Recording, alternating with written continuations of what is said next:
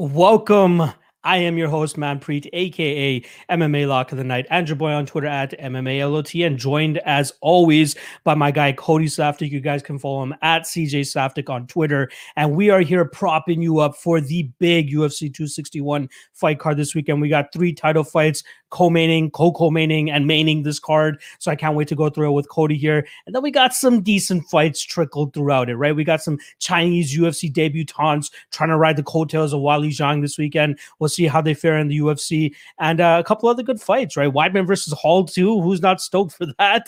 And then obviously Jimmy Crute versus Anthony Smith is rounding out the main card there. Cody, what are your preliminary thoughts about this card? Are you jacked for it? Do you give a fuck about Usman Masvidal too? How do you feel about it? I don't really care about Usman Masvidal too, but it's still a great fight. Who doesn't want to see that? Who's going to rightfully turn that down? We're obviously all tuning in, and I think it's a good spot to make money as well. When you look at UFC's efforts to make a good card, a lot of the time it needs supporting cast. It needs these other fights as well. You can't just have – look at the last time Kamaru Usman fought. There's nothing on the card. Absolutely abysmal. At least this time they're giving him 2 title fights. And the Rose Namajunas fight versus Weili Zhang, that's going to be very exciting stuff, very high level. That's a fun fight. You've got Valentina Shevchenko, who figures to actually be in a legitimate fight this time around. So a little more intriguing than her last set of fights. As far as the main card goes, my boy Jimmy Crute, as far as the main card goes, legit.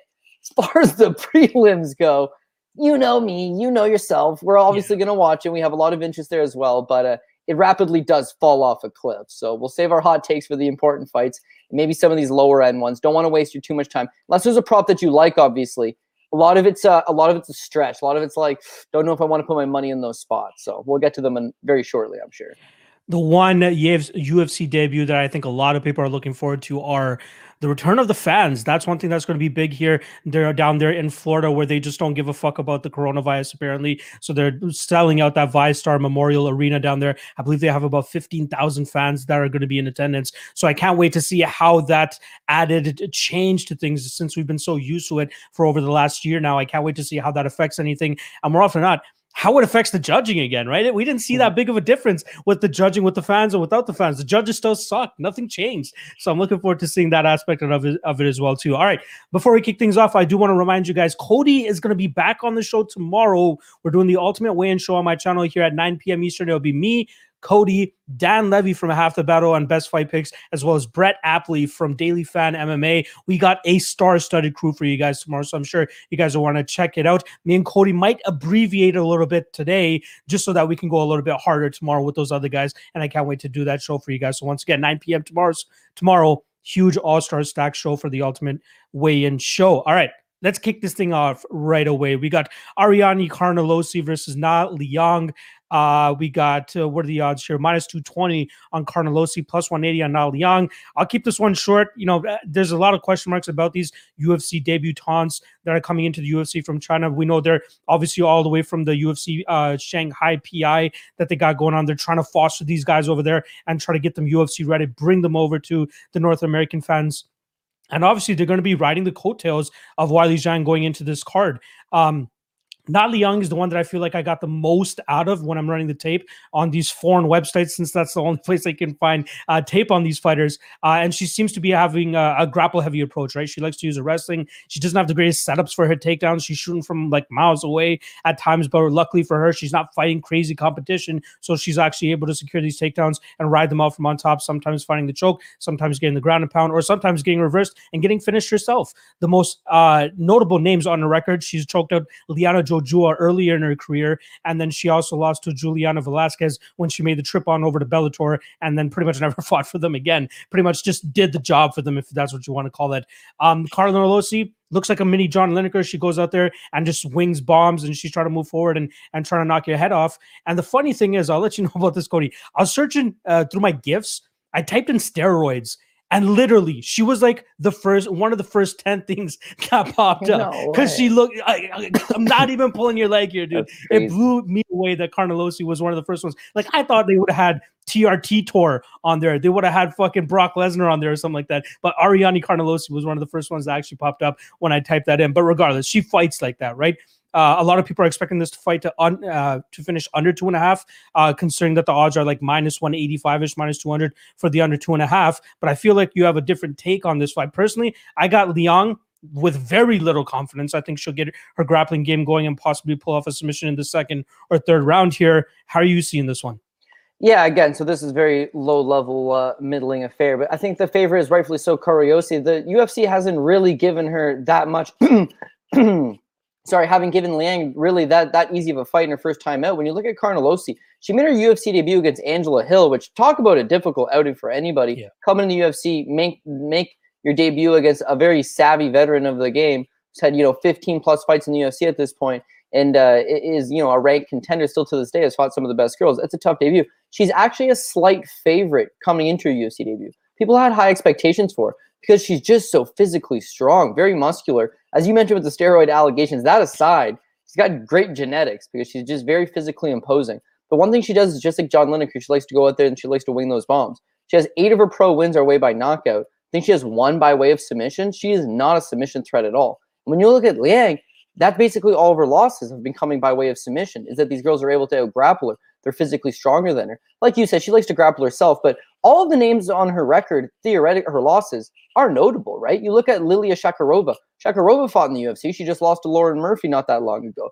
Is she a very high-level talent? Well, that remains to be seen, but at least what I'm saying is that she made it to the UFC. Juliana Vasquez, currently 11-0, judo black belt, current Bellator champion that beat Iliana McFarland. A very high-rated fighter. Maria Agapova, again, say what you will about her, but a UFC veteran, someone that eventually made it to the dance. And then this Kuhi Yan, which is her last loss, it's almost 3 years ago. Girl's 11-3, 3-fight winning streak, very strong, very physically imposing. It's not as if she's out there losing a scrub. For the most part, it's these girls that have gone on to that next level, to perform at that next level. But that last loss that she had against Yan, 3 years ago now, she's 21 years old, Manpreet. So that's the one thing about her, is that she's now only 24 years old. She's won 4 fights in a row. She's getting better. She has this UFC Performance Institute, China, to work at now with Dean Amessinger and a host of other talent. They've poured millions of dollars into this Performance Institute to try to develop that next level of Chinese athlete in order to tap into that market. She's one of 3 fighters that we're about to talk about. She fits that exact same mold. Do I think she's a world beater? No. Do I think she's going to win in the spot? No. Well, I'm going after with the overs in here. Because again, when you look at her and how she's losing her fights, they're by way of submission. Carnelossi, not really a submission threat. So I think that when it breaks down, Liang's going to probably, just like you said, shoot from too far out, try to make this a grappling exchange, but ultimately get reversed. But in clinching up, in shooting those takedowns, in doing all of that, it's going to slow the action down. So Carnelossi, as physically strong as she is, if she doesn't knock Liang out, Liang's never been knocked out, she doesn't knock her out, we're going to bank some rounds here. She's going to try to, the Chinese fighter is going to try to wear on her and tire her out. But I do think that Carnelossi is just too physically strong to get taken down. She probably will reverse and end up on top. Hopefully separate, stand back up, wing a couple bombs, land a couple shots, and then ultimately break her down en route to banking a couple of these rounds in. So again, I don't love these early fights on a betting perspective, but we're in the business of talking about some props that I wouldn't mind in these spots. And the one that I'm looking at here is the over 1.5, a minus 135. Even if Carnelossi does end up just battering her and taking her out, it's going to be after that over 1.5. And if for whatever reason this girl's made a ton of improvements and is really coming into her own, and Carnelossi has so much muscle at this weight class that she fatigues really late for whatever reason. Again, I don't see this happening, but for whatever reason, if it happens late, it's going to happen late. It's not happening early. So the over 1.5 minus 135, I think that's the best action here. But that price tag, 420, a few days removed from the real 420, Carnelossi by decision, it's something we're having a look at. So Carnelossi inside the distance is even money, but Carnelossi by decision is 4-1. So they don't know if she's going to finish or if she's not going to finish. However, one pays way better than the other. And how does she win her fights? How does she get the finish? With the knockout. And again, with Liang, she's top. She's not getting knocked out. She's getting out grappled. I don't necessarily know that Carnelossi brings that to the table. But then as I say all that, not that this matters, but it is worth noting, Carnelossi just got awarded her BJJ black belt. She's a training partner with like Laura Procopio and Ketlin Vieira. And I'm sure she has been making a lot of improvements. Could she get the submission? Yeah. I'm just saying, if we're looking at her record and how she traditionally wins these fights, John Lineker's got a black belt too, and he's actually got a nasty guillotine choke. But like John Lineker's not really trying to use the guillotine choke or the jiu-jitsu. He's trying to smash your face off. And if she has a similar approach, I think we're going to bank some rounds. So the one I like the most is the over 1.5, and then beyond that, small action shot on that by decision, Carnelossi plus 420. Yeah, I didn't even give you guys a prop. My prop I said was Liang by submission, which is plus 450. I think we're going to get some violence in this fight under 2.5 at minus 185. Chalky as it is, I don't mind that spot personally. All right, let's move on to the next one. We got 3 straight fights where we got the Chinese debutants coming in. This one, I know I'm going to absolutely butcher the name, and I can't wait for John Anik to hear to say it first so I can actually get it correct. We got Jeff Molina going up against Kaleng Auri. Very tough one, right? We got even money here on both sides. We don't really know what we're going to get from Auri truly. Like out of all the tape that I was able to find, he was the one that I was able to find least on. But he seems like a decent striker, awkward from the distance. Jeff Molina, obviously a great striker himself too, has submission game up his sleeve. Trained by the infamous James Krause, so you know he's going to be well coached and well directed in that fight. But I feel like this one is going to play out on the feet. I feel like they're pretty much just going to be point fighting with each other. I'd have to give the ever so slight advantage of power to Auri. I'm just not sure by how much. But again, I need to see these guys over in the UFC a little bit more against legitimate competition and not just regional guys from Asia, right? We know regional from like Asia is just like, I don't even know if they'd cut it in Alaska FC. Let's be honest, right? A lot of these guys aren't even like up to that level. Exactly. So I do like Molina ever so slightly here, but just not with the utmost confidence. In terms of a prop, I think this is one that, like you're saying, it is going to bank rounds. Fight starts round 2, minus 185. Fight starts round 3, plus 135. Oh, sorry. I am looking at the Carnelossi and Liang fight. I apologize.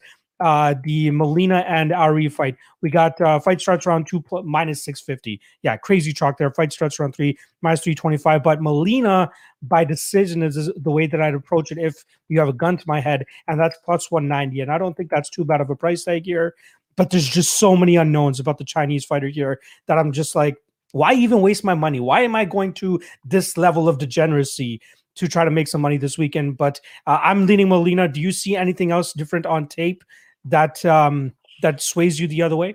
No, not really. I mean, with Molina, his little claim to fame there being out of Glory MMA and Fitness in Kansas with James Krause is that for 2020 anyways, he was like their best teammate of the year and their most improved fighter of the year, right? 2 awards that really just suggest that this is a guy that's in the gym all the time. He's, you know, attending all the classes. He's doing his 2-a-days, and he's still only 23 years old. And I think that you're seeing rapid improvement out of him. He actually starts his pro career 1 and 2. And since then, it's just like you see this new vibe to him where he's making these rapid improvements. When you look at Glory MMA and Fitness and you look at the cast of characters and guys that have coming out of that gym, they're not necessarily on paper the most athletic. They're not necessarily on paper the most skillful guys. They all do have heart. They come in with a great game plan. They're always in really good shape. Cardio is a weapon. And I think that this kid is going to really benefit from being around these guys day in and day out and making those improvements. So when you see him beat Kenny Porter, that would have been his most notable win. He's fought a lot of soft competition, but beating Kenny Porter is something notable at the very least for a young fighter. And then he gets that Contender Series fight against Jacob Silva. Now, it's not exactly the toughest task for him, Jacob Silva, but it is worth noting that he breaks his foot in the first round, right? Tells his coach, he's like, listen, man, I broke my foot. And to be able to persevere from that as a young 23-year-old fighter, that's all great stuff to bank in here. Now, he was supposed to fight Zaruk Adashev, so he knows he gets the contract. Dayton tells him to get the contract, end of the episode. He's preparing for a UFC fight. He's got Zaruk Adashev, who's a striker. You know the game plan's going to take this guy down. And Molina tests positive for COVID. You know, does that affect him? Did it throw his training off? Is he not in great shape? I don't know. But if you want to just discontinue that, you've got a young green fighter, probably going to have a little bit of a speed advantage. He's going to be able to fight better from the outside. I do think he's got decent grappling as well. If he could force his fight to the ground, he'd have some success. Cardio doesn't seem to be an issue as well. Barring he doesn't break his foot or something like that again, I think he's going to have some success standing in this fight. But I don't think he's the physically stronger guy, right? If Auri's just able to close this distance, I mean, they call the guy the Mongolian murderer for a reason. You don't just walk into a nickname like that. You know what I mean? You got to go and earn a nickname like that. And see, he's one of these aggressive guys that's going to come forward and push the pace a little bit. I wouldn't say push the pace like ton of volume, but he hits really hard. So my issue is that we get screwed every single week on bad judging. And this is the kind of fight that I can see Molina doing a lot of good work on the outside, like a Chris Gutierrez, using the leg kicks, using that range, using your jab, picking him up, but the power's not quite there. And the flip side to that, you have Auri marching him down. He's got forward pressure. He's got perceived aggression. He's going to be landing the more eye-catching shots. And then it's going to the scorecards, and it's really just, what did you favor on that night? I can see it being close. I can see it being a split. I can see people complaining online. So if I don't want a gun to my head pick, whatever side you take the guy by decision, I think, and it's good plus money both sides. I think it's plus 190 for Molina, It's plus 175 for Aori. That's fine. The fight to go the distance, which is what I like the most, it is minus 215. It is chalked up, not great looking at this point, but I think that neither guy has the power to knock the other guy out. I don't think submission game really comes into it. If it does, it'd be Molina. Be a smart game plan.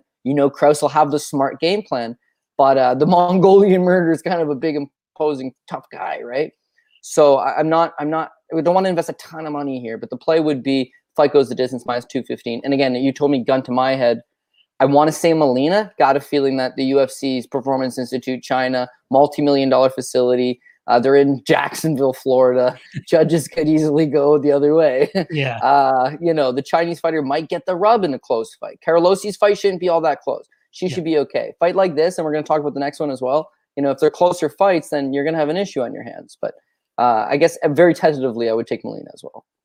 All right. I can't wait to see it truly play out, right? We want to find out more about this Chinese fighter, especially with that nickname, man. God damn, that guy's got to have some serious skills that we're going to be able to see on display this weekend. All right, let's move on to the next one. We got Zhu Rong going up against Rodrigo Vargas here, and Zhu Rong coming in minus 250 favorite. It almost seems like a setup fight for him here to get that first one in the UFC, get acclimated with the North American scene here. But Rodrigo Vargas, what does he truly bring to the table, right? You're talking about a guy that was a pretty hefty underdog going into that Brock Weaver the last time around, the Brock Weaver fight, until he illegally kneed him. And that was one of the worst illegal knees that we've ever seen, right? You saw DJ get put up by Adriano Moraes the other week, but that was legal. But this one, god damn, that was really, really bad. But the interesting part is he was actually winning that fight up until that point, right? The fight before that against Alex De Silva, he was the one getting grapple fucked for 15 minutes. And he's like, you know what? Let me try this out. Let me try it out and try to do it to my next opponent. The only thing you forgot is that you just got knee a down opponent to the head because this guy's just so violent and vicious. But it seemed like it was working pretty well for him. But then again, talking about Brock Weaver, right? I don't even know if Brock Weaver's in the UFC anymore. It's the level of competition is just so low. But what I've been seeing from Zhu Rong, and I might be wrong here, but there's no way this guy's 21 years old. You fucking kidding me? At 20 fights, this guy's 21. He's 21 years old. I'm calling the bluff here. Song Yadong was 14 when he came into the UFC. It just doesn't make any fucking sense to me. But I think out of all the three debutants that we got here, Rong looks like he has the most potential. He looks like the more well-rounded guy, solid grappling, good striking, solid power in his hands too. His three losses have come via submission, so that's something that he's going to have to worry about moving forward. I just don't think that's something he's going to have to worry about here with Rodrigo Vargas. I expect this fight to primarily play out on the feet, and I think that in that situation, we'll get Rong having the upper hand pretty much at all times in this fight. It is an MMA fight at the end of the day, right? You are going to have to worry about the power coming back your way, as Vargas is pretty heavy-handed himself. But I think that we'll get the better technique, the better overall MMA game here from Zhu Rong. And I think he's actually live to finish Vargas here. And the prop that I'm looking at here is going to be Rong by KO is plus 135. I wish it was slightly better than that, to be honest. Even if you want to take the under 2.5 at minus 160, it's a little bit chalky, but it does cover the possibility of Vargas going out there and getting a knockout of his own. Am I willing to go out there and invest minus 250 on a guy making his UFC debut? Nah, we've seen it time and time again this year, right? Lupita Godinez, say what you want about that decision, right? That she lost the fight. At the end of the day, she fought closely enough that one judge or two judges actually believed that Jessica Penne won the fight. Same thing could happen here, but I don't see it going to a judge's scorecard. I do see it ending inside the distance. I think it's going to be Rong that gets his hand raised, but I'm not investing any serious money into this fight. We need to see these guys fight legitimate competition before we can start riding on home that these guys are worth minus 250. So if you are looking to get the best value out of it, which is why we do this propping you up show, plus 135 on the KO line seems decent. You're getting some good plus money there, but let's see him prove himself first before we truly invest in him. How are you seeing this one? Yeah, I mean, listen, not only is he making his UFC debut, which is always tough to get behind, like you said, not only is he an unheralded Chinese prospect who hasn't really fought anybody of note so far, all these big question marks. He's 21 years old, man. Yeah. Think about the monumental task of going out there and fighting in the UFC, the world's premier mixed martial arts organization at 21. I mean, he turned pro 2 weeks after his 15th birthday. He was 16 years old, just turned 16, and he's fighting in professionally in China. And he's 21 and he's got 20 pro fights. Like that's all he's done. It's just fight, fight, fight, fight, fight. Like that's crazy to me. But at the same time, like you're gonna need some time to properly develop. And you see Song Yadong is a great example. You know, here's a solid Chinese prospect who has to leave, come to Team Alpha Male, and go through trials and tribulations, have these close fights, make those improvements. And it looks like he is making improvements. But you still got to go through all that. Wrong is still very green. He's still got a long ways to go. You know, similar to a Sage Northcutt when he burst into the UFC, it was like exciting to see him there, but he's so young, man. He's so green. So with Wrong, like you mentioned, we're gonna need to see this guy fight a few times. Now the UFC's apparently got this heavy investment in these 3 Chinese fighters to kick off the card, and realistically, they haven't really done them overly great favors in the matchmaking front. Like by the numbers, the most realistic one to win is beating Jeff Molina. It's a 50-50 fight. It's a close fight. The other two, it's like, you know, Wrong's got a favorable matchup, and you know, Liang probably doesn't. Wrong's got to go out there and he's got to do the damn thing. But there's not really all that many easy fights. And giving him Kazula Vargas, on paper, he's 0-2 in the UFC. On paper, he doesn't really bring much to the table. On paper, he's like a few months removed from his 36th birthday, hasn't fought in over a year. Like there's a lot that, you know, you can easily discredit this guy for. But at the same time, man, like he's a full-grown man. He's already fought twice in the UFC, and he's really durable. That's his key here. He's a very durable guy. So with Wrong, even though he's got these 17 victories, he finishes a lot of these guys relatively quick. His cardio doesn't seem to be an issue. I like this guy's striking. I think it's dynamic. I think he's improving a lot. At 21, you know, it makes me salivate to think how improved and how good he'll be at 25 or at 30. You know, like the sky's the limit for this guy if he puts himself in the best position to train and the best training partners available and continues to make improvements. Like he's got the goods. It's going to be a while to tie it all together. And with Kazula Vargas, man, let's not discredit the fact that he's got 4 pro losses, right? Of those 4 pro losses, he was disqualified against Brock Weaver, so, you know, it is what it is. Alex Da Silva, BJJ black belt. Alex Da Silva, you know, strong physical guy, good grappling. He's not able to take him out. Fight goes 3 rounds. This Marco Antonio LPDO fight, right? It's like 4 years ago. Loses a split decision. Again, goes the distance. And then Jose Caceres, only man to finish him. Hits him with a reverse triangle choke. So 1, reverse triangle choke. 2, Jose Caceres is also the only guy to ever defeat Kamaru Usman, submitting him with a rear naked choke. Like, you know what Kamaru Usman and Rodrigo Kazula Vargas have in common? Not very much, other than the only guy to finish them is Jose Caceres, right? So funny stat there. What I'm saying is that submission defense doesn't seem to be a problem for him. His chin, you know, I hate to be the stereotype that says it all the time, but like cast iron Mexican chin on him. He doesn't go down quietly, right? So my problem with Wrong is that even though he seems to be the more skillful guy, he is green. He still does need to bank some rounds against better competition. And I can see him easily going out to a quick lead over Vargas and then eventually getting a little bit tired, maybe a little bit, you know, bewildered, a little bit caught in the moment. And if Vargas is able to complete some takedowns, especially, you saw the Brock Weaver fight. I mean, he starches him a little bit, but, you know, ground game didn't seem like it was going to be an issue until he blasted him in the face with the knee. It looks like Vargas does have some skill. If he's able to put it all out there, he'd be considered a live underdog. Now, again, I think the UFC does know what they're doing. I do think that this fight primarily stays standing, and I think that Wrong is the quicker, better striker. So over the course of 3 rounds, I think he should pick up this points lead. But I wouldn't completely discredit and write Vargas out and that he couldn't take this fight to the ground and mix things up. Now, again, you don't want to pick a straight-up winner in this fight, and we're looking at some props. The props I like, first and foremost, is over 1.5 at -160. So again, if Wrong's going to win this fight, it's going to be a striking battle. He's not, in my opinion, not knocking out Vargas, not submitting Vargas. He's just going to outpoint him standing. If Vargas has his way, he's able to control him, tire him out, grind on him, complete some takedowns. We're still getting overs in this, right? Over 1.5 -160, over 2.5 +130. So that's not even fight goes the distance. If one of them is able to get caught late, that's fine. The over 2.5 plus money +130. And of course, if you want to just take that fight to go the distance, it's +165. If you were that much of a Wrong guy and you really thought, you know what, I like what I see of this kid, I think he's developing, I think the UFC knows exactly what they're doing, and they've tailor-made a perfect opponent for him to use some of that outside striking and kind of get the victory, then I don't like paying that -250 money line. But if I thought he was going to win, I kind of think he's going to win by decision over Vargas, who kind of just refuses to get put away quietly. So that Wrong by decision is +335. And to me, that's a big enough price tag that's like, you know, worth a small little punt sprinkle. All right, I like it. I like it. I can't wait to see this one actually play out. And one thing I did want to mention regarding this, it kind of reminds me of the Carlos Ulberg and Kennedy Nzechukwu fight, where you know that they sent Zhu Rong a list of guys, and they probably chose Rodrigo Vargas. And unfortunately for Carlos Ulberg, we saw what happened there. There is still a possibility that the setup fight could blow up in their face and we could see Rodrigo Vargas go out there and get a victory, right? And last thing, I do want to give a big shout out here to Hunter Silvers, who's shouting out Dynasty Warriors. That is a game I used to play way back in the day as well, too. And Zurong is the first thing I thought of as well. So I was very happy to actually see that pop up in the comment section here. So shout out to my guy, Hunter Silvers. All right, let's move on to the next fight here. We got Danaa Batgerel versus Kevin Natividad. Looks like a striker versus grappler type of matchup. Obviously, Batgerel very talented in the Muay Thai and kickboxing realm. Kevin Natividad has some sneaky submissions up his sleeve, and I think his inability to get the fight to the ground is also ultimately going to cost him here. I really like Batgerel in this spot. I think he can light up Kevin Natividad on the feet. Even though we did see Haile Alateng take down Danaa Batgerel in their fight, especially in that third round where he was able to grind him out there, I think Alateng has a better wrestling game than what Kevin Natividad brings to the table.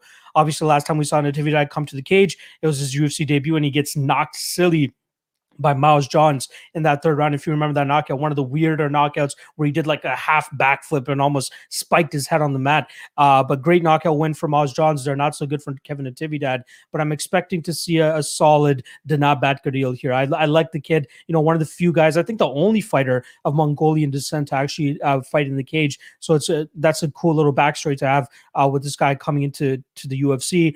Again, I think he's the better striker. I think Natividad is going to have his hands full on the feet. And if Natividad is successful in getting this fight to the ground, it could get a little bit interesting. And that minus 185 may not look that great, but I do think that the striking is going to start to wear on Natividad. And I think that this is a spot where we could possibly look at another round 3 finish. I know Natividad got finished in the third round last time around.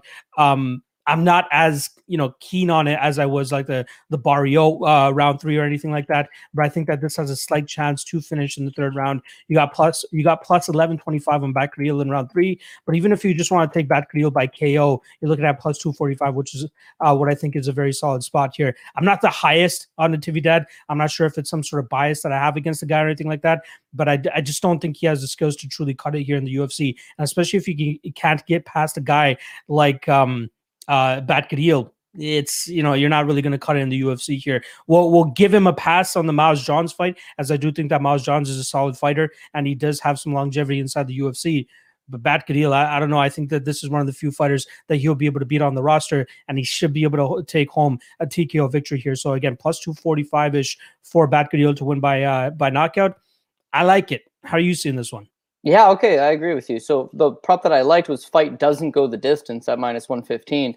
And I think Batgerel is going to be able to take his best shots and then break him down and hopefully put him away the longer the fight goes. You mentioned he's the only Mongolian fighter on the roster. Actually, small little thing, he's on the same card with this Kai Lang Auri, the Mongolian murderer. So, yeah, but he's Chinese, is he not? Well, so that's when you get into political stuff, right? Where he is Mongolian, but is Mongolia part of China?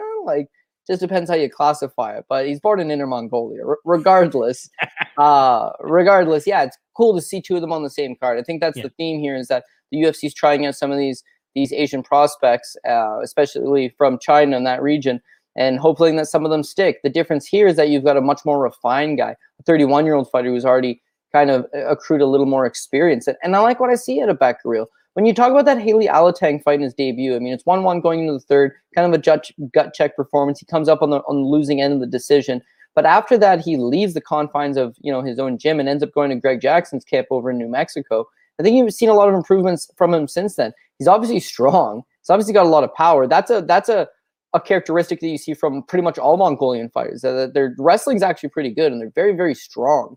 So I think that he's going to be able to go out there and stuff Kevin Natividad's takedowns, keep this fight standing, and just wear on him and chip away at him. Now, when you look at Kevin Natividad, so first and foremost, right, people loved him going into the Miles Johns fight, and I couldn't quite figure it out. He's a plus 110 underdog. Miles Johns, a former LFA champ. Miles Johns fought some incredible guys. Miles Johns been in the UFC. I couldn't quite figure out what people were loving about Kevin Natividad, especially considering just 2 fights ago, just like a year prior, he had gone to a split decision with Andy Perez in LFA. Andy Perez was a 7-7 opponent, right? Then the Miles Johns fight, he goes out. Like you mentioned, we like Miles Johns. It's no disrespect losing to a guy like that. But what is interesting to note is Miles Johns only knocked out 3 career opponents, and Kevin Natividad being the third one. He had not knocked out an opponent in 5 years. Pretty much Miles Johns either beats you by split decision or decision. or maybe a submission victory, but he's not really known for his punching power. So to see him melt Kevin Natividad, little bit of a question mark about his chin. Then you look at his only other pro loss, which is against Glenn Baker, currently a fighter not really doing much with his career, but he gets knocked out in that fight in 9 seconds, right? LFA 24. So again, do we have a problem with Kevin Natividad's durability? The longer the fight goes, he did tire against Miles Johns, although to his credit, he took the fight on 6 days' notice. Yeah. So expected that he would tire. This spot, if he doesn't tire, he's able to push more of a pace. He's able to kind of work that grappling. It would be probably the path to victory. But I think even then, even though he's coming out of Arizona Combat Sports and he's working on his wrestling, he's not really a wrestler. I don't think that he's going to be successful in taking Batgerel down consistently. And that the more he tries to take him down, the more he'll fatigue.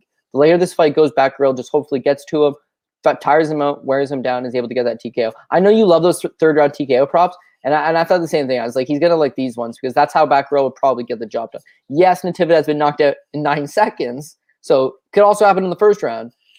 One would think he tires him out a little bit first. So the two props there being the fight doesn't go the distance, plus 115, plus money, and then that Batgerel by TKO is 245. Batgerel round 2, 625. Batgerel round 3 is 1125. If that's your, if that's kind of your angle, your approach, and you take, shots like that, those are both interesting plays. But I think the safe money would be fight doesn't go the distance. It may be just that straight up Batgerel TKO. I like it. I do want to bring up my guy SKD here. He's saying his Batgerel jinx as the public's favorite. And I won't lie, when I originally skimmed through these odds, I was kind of surprised that Batgerel was like that sub 200 favorite that everybody seems to be on. I'm not even sure I can find many people that are actually backing Kevin Natividad in this spot. So hopefully we're not jinxing him with all the love that he's been getting. Obviously, me and you are firmly on him here too. So we'll see how that one goes. But we both like him to finish, and obviously that round 3 prop is definitely very live here. All right, let's move on to the next fight. We got Tristan Connolly versus Pat Sabatini. You are infamous for being one of the few guys that actually took Tristan Connolly in his UFC debut on short notice against Michel Pereira.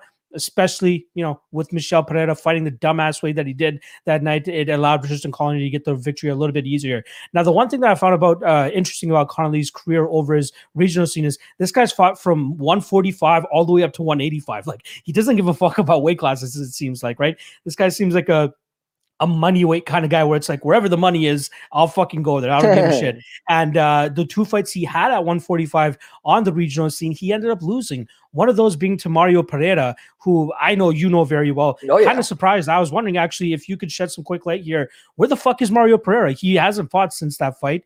The guy seemed like he had a really big spotlight and a huge steam behind him. Can you just give me a quick update regarding Mario, where he's at? Yeah, I mean, he was trained by Richard Ho at that H2O MMA. He was a training partner of Ole Obe Mercier. And yes, guy was a living for this kid. He was dusting people. He lost to Jeremy Kennedy, who went on to do great things, fought in the UFC, is currently in Bellator, and he beat Tristan Connolly. And then that was it. I mean, I just don't think the money is there for a lot of these guys, so they quickly vanish away. A great example of a similar to one to this is your boy, Neelan Hordat Reese, who fought, in a lot of people's, myself included, opinion, got robbed against Kyle Nelson. Yep. And Kyle Nelson goes on to fight in the UFC and make it and fight internationally and, get a little bit of credit. I think he won a little bit of bonus money for his win over Polo Reyes, has a little highlight reel that he can put together, has lost against a good level of competition. Mm-hmm. And Neelan, who beat him, he did, in my opinion, straight up, he beat him, just vanished, never fought again. It's tough. It's a tough proposition to be. I remember when I brought in Kyle Nelson to fight Ainsley Robinson. Ainsley Robinson wrestled for Canada at the Olympics, right? He's a hell of a wrestler. He's a great athlete. He's at the time he was like a BJJ brown belt or purple belt, but you knew he was just going to take you down and grind you. Like, that's a tough proposition for a young fighter to take a fight like that. And paid him $1,000. And it was just show money. There's no win money. $1,000. Like, how do you convince somebody to do something like that? You'd have to really want to do it. So problem is, guy, he'll have a family, or he'll have an education, or he'll have a fallback plan. You get a couple injuries, and then it makes you just realize I don't know, man. Yeah, maybe it's just not worth it. So I just, everyone's got a different path in life. I've always said it's not necessarily the best guy, because you've trained in gyms, right? In fact, you manage a gym. You manage a huge gym. Think about how many guys walked in where you're like, damn, dude, this guy's got the goods. Me, man. And then they just fall off the map, like Michael Karkula. And it's just these guys could go very, very far, but they don't got the attitude. Then you see a guy walk in, Sergey Yuskevich, right? Yeah. And just maybe lacking some skill. And it's just junkyard dog. Wants it more than he wants to breathe. Will jump on a limb if he has to take it home. And it's like these guys end up going a lot farther, right? So again, I always say it's not the most talented guy, it's who sticks around the longest, like who's there at the end of the day. Tristan Connolly pretty much embodies that, right? So look at a guy that actually starts his career off. He's 3-4 to start his pro career, losing to Miles Mariola and Matt Trudeau and Dan Ring, Nick Ring's brother. You know what I mean? Like bad start, dude. Bad start. 4-3, but it's like he doesn't care. Fight anybody. Fight all the time. Loses to Mario Pereira, especially at all these different weight classes, right? Like you're saying, like even the Mario Pereira one, when I saw that on his record, and again, the thing that stood out to me was that was at 145, and he's win this at 145 now. So I'm surprised that he's coming down to this weight class here in the UFC, especially against a hot prospect like Sabatini, right? Sabatini is a guy, very strong wrestler, former CFFC champion. Obviously, he was supposed to fight Rafael Alves a couple weeks ago before Alves ate himself before stepping on the scales. But I think that this is a great fight for Sabatini. I think he can go out there and just absolutely grind on Connolly. I think he's going to have the 5-year youth advantage. He's going to have in my opinion, I think he's going to have the jiu-jitsu advantage. I think this is going to be a high action, high offensive fight. And that could actually help the under 2.5 here. Like if you want to talk about statistically how it's played out, 5 out of the 20 fights that Tristan Connolly have gone to a decision. 4, I believe, out of the 16 fights in Sabatini's career have gone to a decision. So they have a pretty high hit rate in terms of either getting finished or finding the finish themselves. Tristan Connolly's been finished twice in his 5 losses. And then Sabatini, on the other hand, is still a guy that goes out there and looks for these finishes more often than not. So I do like Sabatini in this spot. The price has been absolutely stomped to death. Shout out to my guy Nick West, who said that as well. The opener was crazy, right? You got plus 105 on fucking on Sabatini, and then everybody just rushes in and get that. You know, shout out to the $100 bettors out there. But you know, you're getting that crazy line. But now he's at the line that a lot of people were expecting him to be at, right? Minus 220 sounds about right. Minus 200 sounds about right here. And it's just going to be being slightly a step ahead, which I think ultimately is going to be the downfall here for Tristan Connolly. So I'm a slight proponent of the under 2.5, which is at plus 175. Again, I love me some violence. I just feel like these guys match up very well. More often than not, when you get guys like this, it turns into a striking match. But even with that said, I think that we are going to get some good grappling exchanges out of here. And I think that we'll see Sabatini actually come out with a submission here. Plus 340 is a very solid line to take a shot on him to win by submission, as I believe that he's going to be the better guy here. Am I wrong? Talk me down. No, I think you're right, man. And again, this is coming from the guy that had Tristan Connolly his last time out. But again, it's all about right place, right time. So when you look at Tristan Connolly, this is the cool thing about him, right? So after he lost to Mario Pereira, we'll start from there. He beats Ashman Shreggi, and then 5 weeks later, he beat Adam Asenza. Very quick turnaround. It's something like 4 months later, he fights his next fight. And then it's like, again, it's like a 6-week turnaround to him beating Lenny Wheeler. Then after Lenny Wheeler, this is his last career loss to Shane Campbell. He fought him literally 4 weeks later. He's a guy that, because we talked about it, loves to fight, gives no fucks, guy that's going to improve.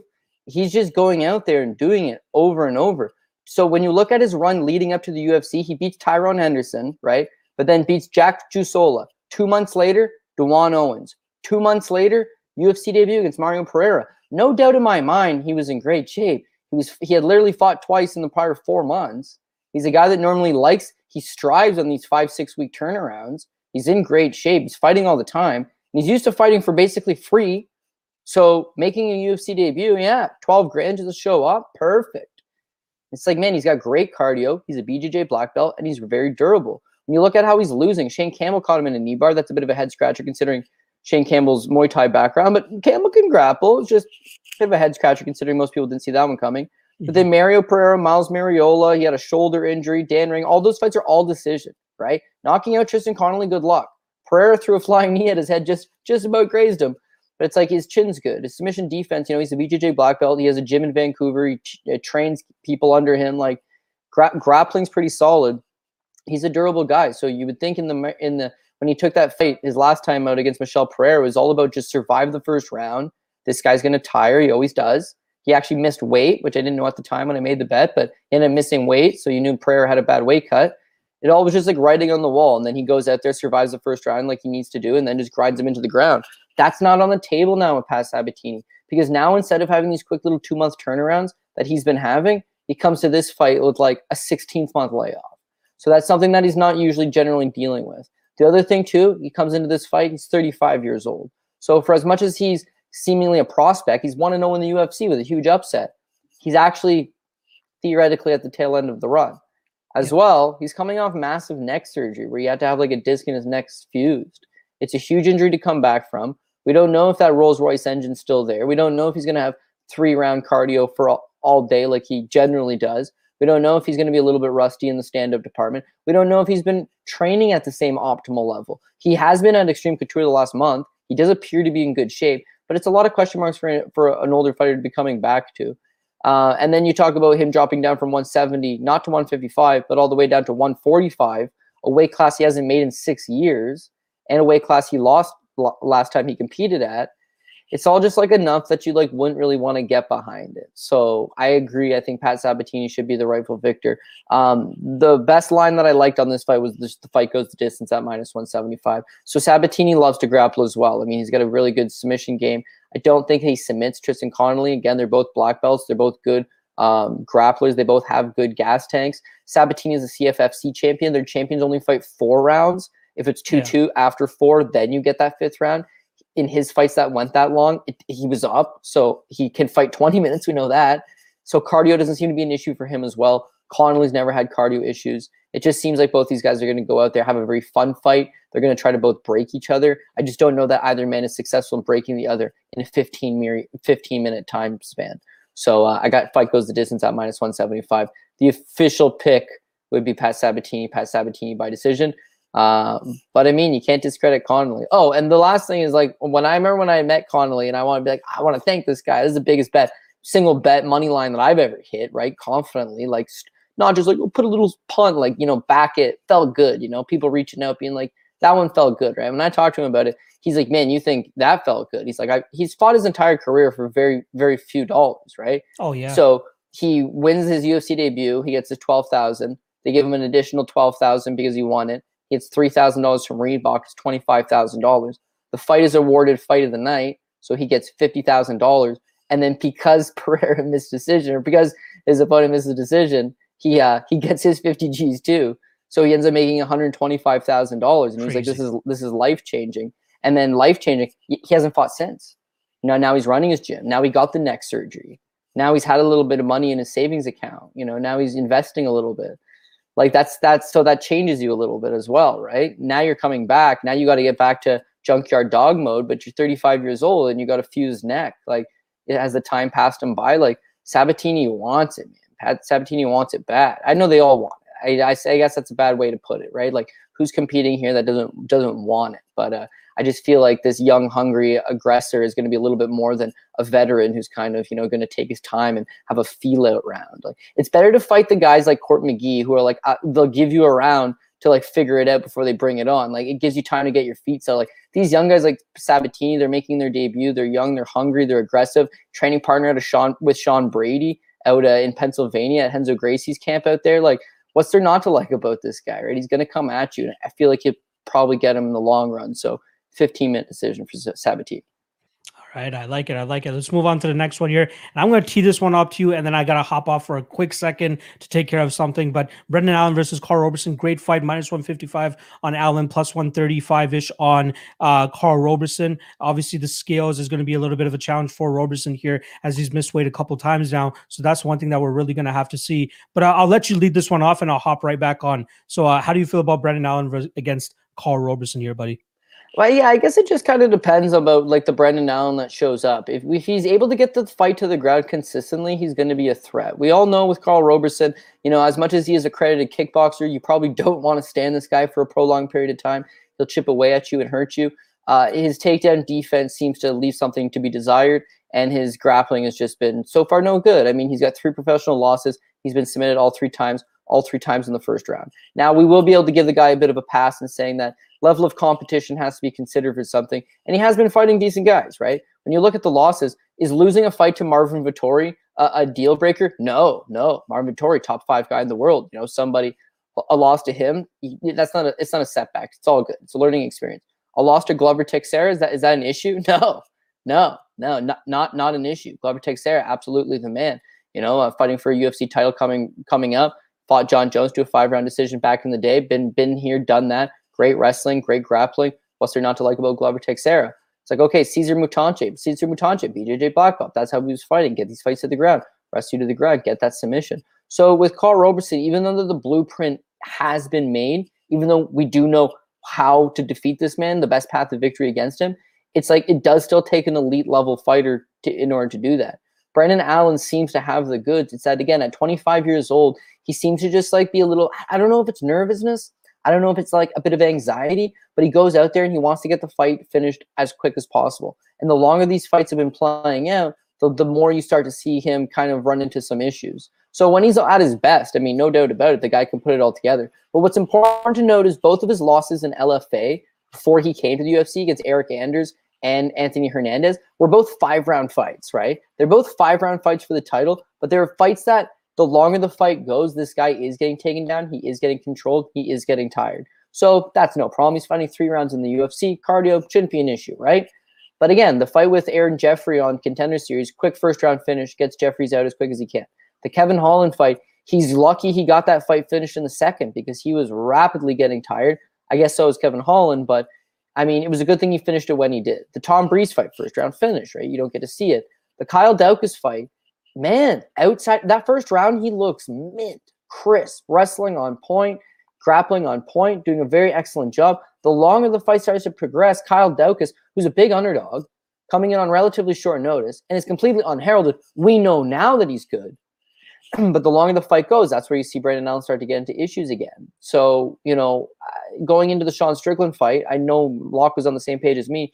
You like Sean Strickland because he spent so much time working on that takedown defense. He's a long-range striker. He's feeling himself. He's back from the motorcycle accident, but he just got a good 3 rounds in against John Phillips, Jack Marshman, where he was just, you know, feeling good, feeling confident, feeling cocky again, getting that swagger back to him. And he goes out there and knocks out Brendan Allen. But it's the same thing with Allen. He's either trying to get this thing done early, or the longer you can extend him, he starts to have issues. So I guess that's just the $1,000,000 question here. I think he's going to have a lot of success going out there using his wrestling and grinding up against Carl Roberson. Carl Roberson, again, we know that the blueprint's there. Get the takedowns, out-grapple this guy. He should be able to do exactly that. But if he doesn't get that first-round finish, if he doesn't get this finish in a round and a half, you know, and especially, you know, he's at Sanford MMA now. And when you look at that Sean Strickland fight, he thinks he's a striker. You know, he wants to strike. He wants to test out his newfound striking. And it's a bad game plan, which results in him getting knocked out. If he comes in here against Carl Roberson and he wants to strike, he wants to show off this new flashy striking and all this work he's been doing at Sanford MMA, and he takes that striking approach, that's allowing Carl Roberson to have his best success. But if you go out there with just the grapple, take this guy down, search for the submission, again, that's the blueprint that's already been written for us. So I would have to say that Brendan Allen should be able to follow it, should be able to get this fight to the ground, should be able to look for those grappling exchanges, and hopefully get a submission. And so if you want to look at it from the prop standpoint of that happening, the under 2.5 minus 160, like it.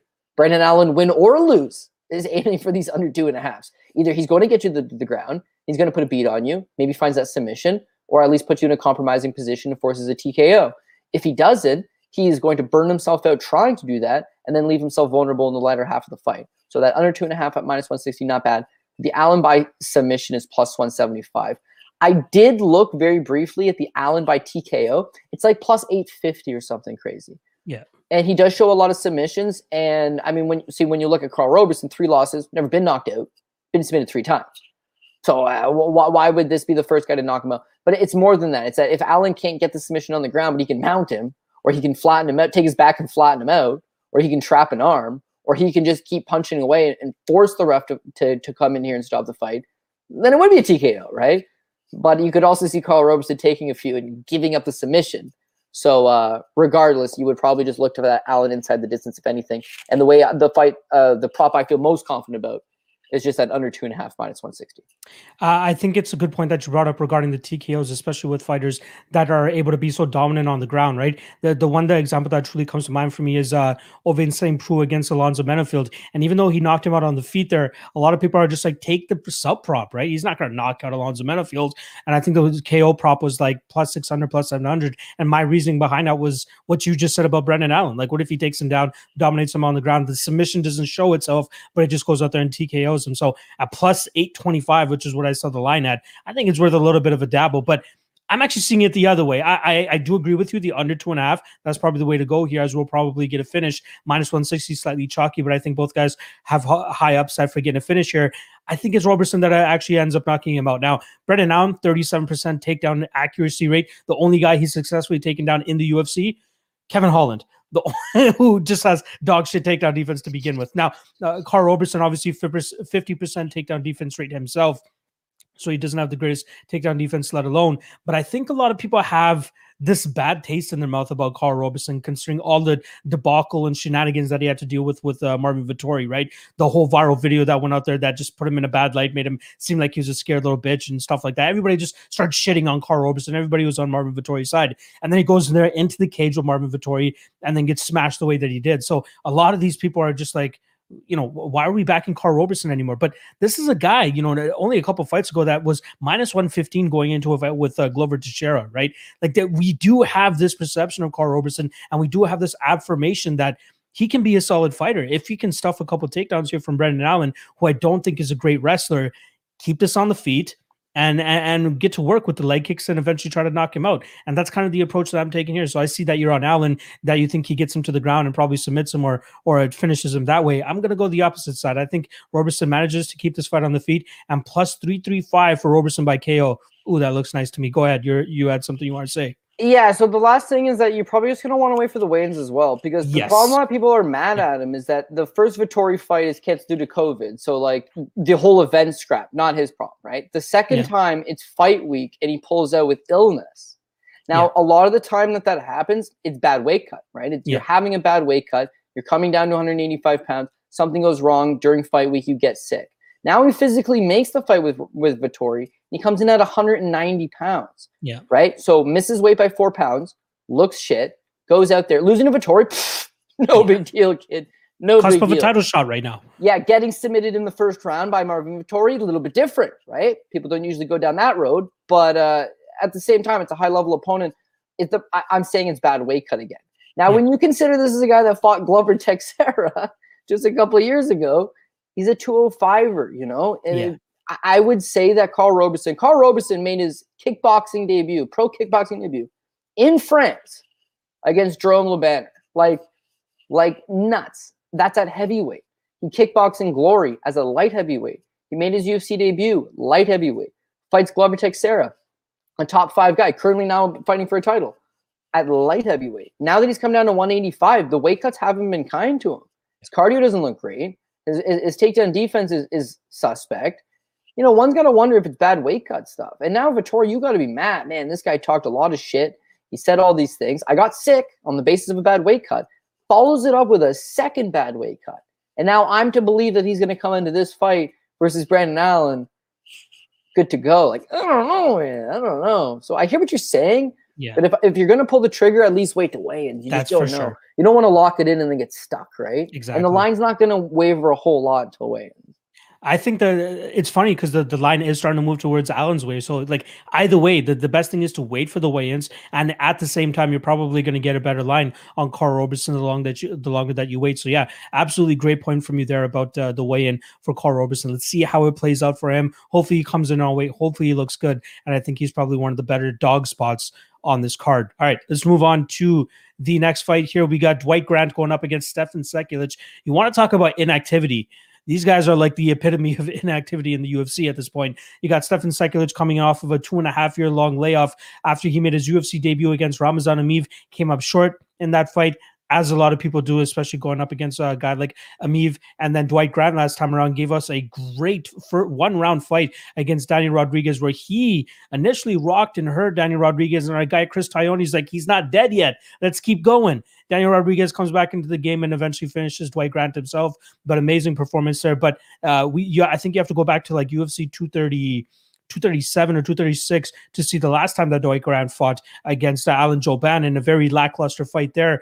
But I have so many question marks about Dwight Grant, right? Like, if he goes out there and fights, his volume isn't the greatest. His power is amazing, which is what he usually tries to rely on and tries to get his guys out of there by knocking them out. But like, he's super low volume, and a guy like Stefan Sekulic could absolutely upset him here just off of volume alone. Like, I think he could just like stay active enough. If he stays away from the big strikes, he could possibly pull off a decision victory of his own here.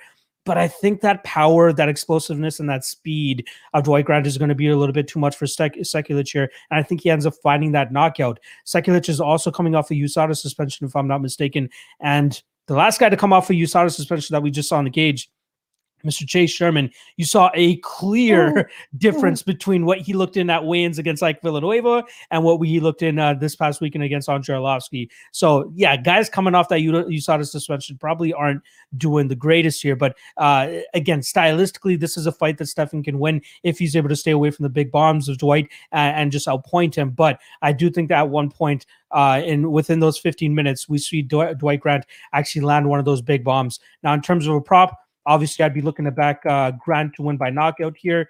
And that line is currently sitting at Dwight Grant by knockout plus 120. You know, I'd want a little bit more meat on the bone there, considering I'm not a big Dwight Grant fan myself. And it seems like the public is pretty privy on my approach here, right? You got Dwight Grant opening at minus 270 now down to minus 220 because people are starting to see the same things that I just laid out for you guys. Another spot you can look at is the under 2.5 at minus 130. But I think if a finish transpires here, it's actually going to be Grant and not Sekulic. I'm not completely sold on the knockout power of Sekulic at this point. So I'm going with Grant, knockout plus 120. Again, not as nice as I'd like it to be. If we want to go with early, Grant plus 250, I think that's a solid spot. Or even Grant in round 2 plus 475 is not too bad of a spot. But I'm going to say KO plus 120. How about you? Yeah, I almost feel like it's this week's Razak Al-Hassan. He's a very talented fighter that is low output, but has a tremendous amount of power. Is a little bit older, but if he touches you, he puts you down. And in his case, you know, the win over Nico Price for Al-Hassan, like puts him on the map. Is like, this guy is a legitimate power puncher.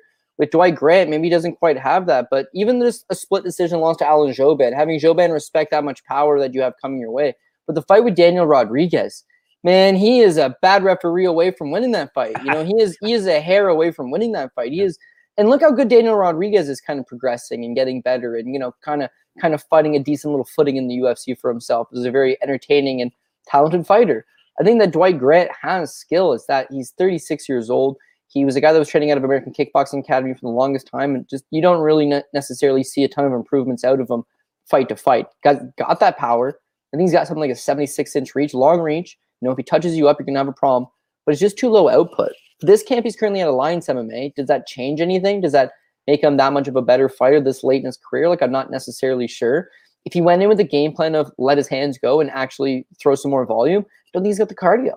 You know, you look back at the Zach Otto fight where nothing happens. Yeah. But beyond nothing happening, it's just like he gets taken down by Zach Otto and he tires out.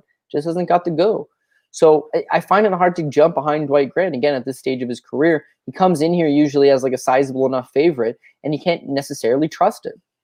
So when you look back, you know, we talked about Al-Hassan last week because, I mean, as much as we talked about red flags for the entire time, and as much as we were like, bad idea, and this guy fooled me 3 times, you know, 3 times as the favorite, still, it would like he ended up being the pick because it's like as much as I still probably won't happen.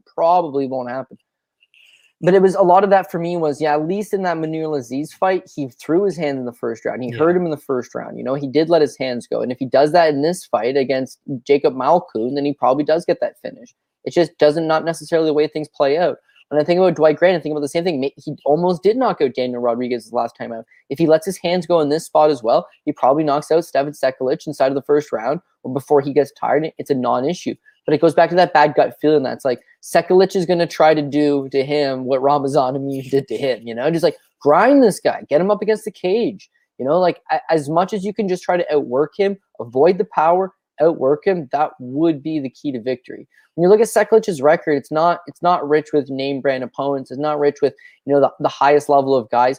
However, losses to David Zawada, who's in the UFC currently, that's the last guy to knock him out, and that fight's 6 years ago. So okay, not terrible. He's lost to Adriano Balbi. Balbi's decent. Balbi's not bad, but also it's like a leg injury in the 3rd round. So not finished clean at the very least. And then the Ramazan Emeev fight. I mean, pretty difficult task to make your debut against a guy with the style of Emeev. Win or lose, you don't look good against Ramazan Emeev. It's a tough fight for him. But again, I mean, he gets 3 rounds under his belt. He gets to make his UFC debut. He gets to make that walk. He gets to feel the octagon jitters. He gets to experience the weight cut and the weigh-ins and all these different things. That's all good for a young fighter. So getting that out of the way, could he come out here and give a better version of himself? Yeah, still only 29 years old. Maybe there's something there. it just seems like he's got the makings of a live underdog. But similar to last week, I just don't know that I'm got the cojones to pull the trigger on that live underdog. So I went with instead fight goes the distance at plus 130. I know it goes kind of against what you were mentioning with Dwight Grant. Dwight Grant probably does clip him and knock him out. I just got a feeling that Dwight Grant's going to try to conserve his energy. He's going to try to play the long game. Seklich is going to try to grind him up against the cage and try to tire him down over time. But we'll probably get some rounds banked up in this one. So for plus money, that would be the best angle I had looking at it. I also saw that Grant by decision was plus 315. But again, do I want to go down that rabbit hole? 13 fights on this card. Outside of the 3 Chinese prospects kicking off the card, if I'm looking to pass on a few of these, Seklich, this spot, Seklich versus Grant, is probably a spot that I'm looking to fade, if anything. There's a lot of times where you see guys plant themselves in a new camp, and that camp tries to change the style of that fighter. The one that comes to mind most recently is Derek Minner going over there to Glory MMA and Fitness, and he wins a fucking decision victory in who knows how long, right? Nobody ever expected that to happen. So maybe that's something that we see here from Dwight Grant, which is, like you're saying, play that long game, play the smart game, conserve your energy, let your power go in spurts, and try to get a judge's decision victory here. So yeah, I absolutely see that point in time. I do want to give a quick shout out to my guy Nick West here, 200 watching and only 60 likes. Y'all must have forgot. Absolutely. So please do hit that like and support your boys. We do appreciate it. All right, let's get to the prelim headliner here. We got a fight that was booked a couple months ago, I believe, between Randy Brown and Alex Cowboy Oliveira. Every time I talk about Cowboy Oliveira, I'll always have to bring up the fact that this guy is the wild card in MMA. This guy, you don't know what you're going to get from him. You can't lay your money down and be like, this guy is the lock of the night play, because you just don't know what the fuck you're going to get from him. There's instances where you'll get the Peter Sabata performance, which is a picturesque performance, pretty much just annihilating Peter Sabata from the outside, digging to the body a lot, kicks up the middle, solid strikes from distance, and his cardio looked great. But in most fights when he's losing, you see his cardio start to take a fall off a cliff. You see, his striking is just not getting going. His opponents are able to control where the fight is going, and he kind of just plays along with them. Doesn't really set the tone himself. But then again, there's fights like the Max Griffin fight. There's fights like the Peter Sabata fight, like I'm talking about. He has these moments of solid skills and where he looks like a top 10 welterweight. But then there's instances when he just doesn't. And I feel like if he isn't this weekend, Randy Brown is a guy that can go out there and completely expose him. You know, Randy Brown is a guy that we've almost seen grow up in the UFC since he made his debut back in 2015. And he's fought a hell of a lot of different types of competition. Whoever allowed him to sign on the dotted line to fight Vicente Luque last time around should be absolutely fired. That was not a matchup for him to take at that point in his career. He was building a little bit of momentum, and he finally got a little bit of a winning streak after he had gotten knocked out by Nico Price in that crazy fashion that he got knocked out in. You don't feed him Vicente Luque like right away. Let's get him out there and smooth him out. Like this Cowboy fight probably would have been a great fight for him to take after or right before that Vicente Luque fight. Like that was a proper step up in progression for him. But Vicente Luque went out there and just put on an absolute veteran's lesson on him, beat him from pillar to post, eventually finishing him in that second round. I feel like Randy Brown might be the better fighter at distance here. He's obviously going to have about a 4-inch height advantage. I believe a couple inches on the reach as well. He looks good with the striking. He looks slightly more technical than Cowboy Oliveira. Oliveira is a little bit wild at times. I think Oliveira has a better jiu-jitsu game, even though we've seen Randy Brown go out there and submit Warlley Alves a couple fights ago. That was with Warlley Alves completely gassed, completely dying by that second round, and he pretty much rolled over and gave up that triangle choke. I do lean Brown here, though. I think he has the better cardio, especially when the fight is going his way. I don't think this one will be going much in Oliveira's way, but I do like Randy Brown here. Very little confidence though, again, because Oliveira could absolutely surprise us with a great performance, and he could come out here and absolutely starch the kid in Randy Brown. So ultimately, I will go with Randy Brown. I'm going to take him to win by decision, and that line is currently I believe it's at plus money right now. Randy Brown by decision is plus 225, and I don't mind that. Even if we want to go with the overs here, right? I think this is a fight that could go over for sure. Over 1.5 minus 225, over 2.5 minus 125. Fight starts round 3 even is minus 150. I think that's a solid spot. Are you seeing it the way that I'm seeing? Am I giving Randy Brown too much credence here? How do you feel about it? No, I don't think you're giving him enough. I think he's got a chance to go out there and possibly get the finish, actually. I think with Randy Brown, listen, Randy Brown's been making a ton of improvements. I think you mentioned it best yourself. We've seen him quite literally grow in the UFC. He comes in against Matt Dwyer, Canada's own from BC, and is like slight favorite. You lose to Michael Graves, from the Ultimate Fighter status. But it's that Eric Montano fight. He loses the first 2 rounds against Augusto Montano's brother. Yeah. Loses the first 2 rounds. Guillotines him in the third. He was a 5-1 favorite. It was like, this guy is a mega bust. But again, he's one of these hardworking guys. We talked about Molina earlier in the show. If you're going to attend the practices, if you're going to work, with the best guys in the world day in and day out and put in the effort, you're going to make improvements. And man, he made the improvements. His losses are to Bilal Muhammad, Nico Price, Vicente Luque. Okay, well, they're all top 20 guys. Vicente Luque is a top 5 guy. Nico Price is a fringe 15 guy, or is a fringe 20 guy. Bilal Muhammad's probably a top 15 guy. So as far as losses go, Randy Brown's at least testing himself against some of the best guys out there. The wins, you might think a little bit lackluster, but it's where you see the work in progress, the development in progress. Like, he looked lackluster against Mickey Gall, right? But in the third round, it's 1-1. Third round, who wants this fight more? Gut check performance for both guys. Which young fighter is going to take a step forward in their career? It's Randy Brown. It's Randy Brown with the gas tank. It's Randy Brown with the will. It's Randy Brown with the desire, right? The Nico Price fight, crazy position to get knocked out from, but he does score the takedown over Nico Price. Fine and good. It's knocking out Brian Barberena, putting the pressure on him. And see, this is where Randy Brown's figuring out his length. He's 6'3". He's got a massive reach on him, right? He stays to the outside and uses that jab. He'll bust you up. He has decent power in his hands, but he eventually just hits you, hurts you. When you get hurt, you start to get fatigued. When you get fatigued, you make mistakes. When you make mistakes, Randy Brown capitalizes. Knocking out Brian Barberena ain't no easy task. Lesser men have failed to do it, right? Better men have failed to do it. He's been in there with a lot of tough guys. If anything, he's a durable guy. So the knockout win, it was like, okay, cool, he's going in the right direction. The Warley Alves fight, he submits Warley Alves. What? Now, you did mention it. Bit of a weird submission considering he just tired Warley Alves out. Yeah. And then, fatigue makes a coward out of all of us. Similar to we've seen the great Rodolfo Vieira get submitted by Anthony Hernandez. He's tired. But it actually goes back to what I'm saying is that, like, he's breaking these guys down. He can use his striking. He can chip away at you. He can tire you out. As much as I love talking shit about Warley Alves and writing him off, hey, dude actually went out there and beat Manuel Aziz. He shows that he is dangerous. He's got a submission win over Colby Covington. He fought Kamaru Usman to a decision. Was not competitive, but still, he's been there, done that.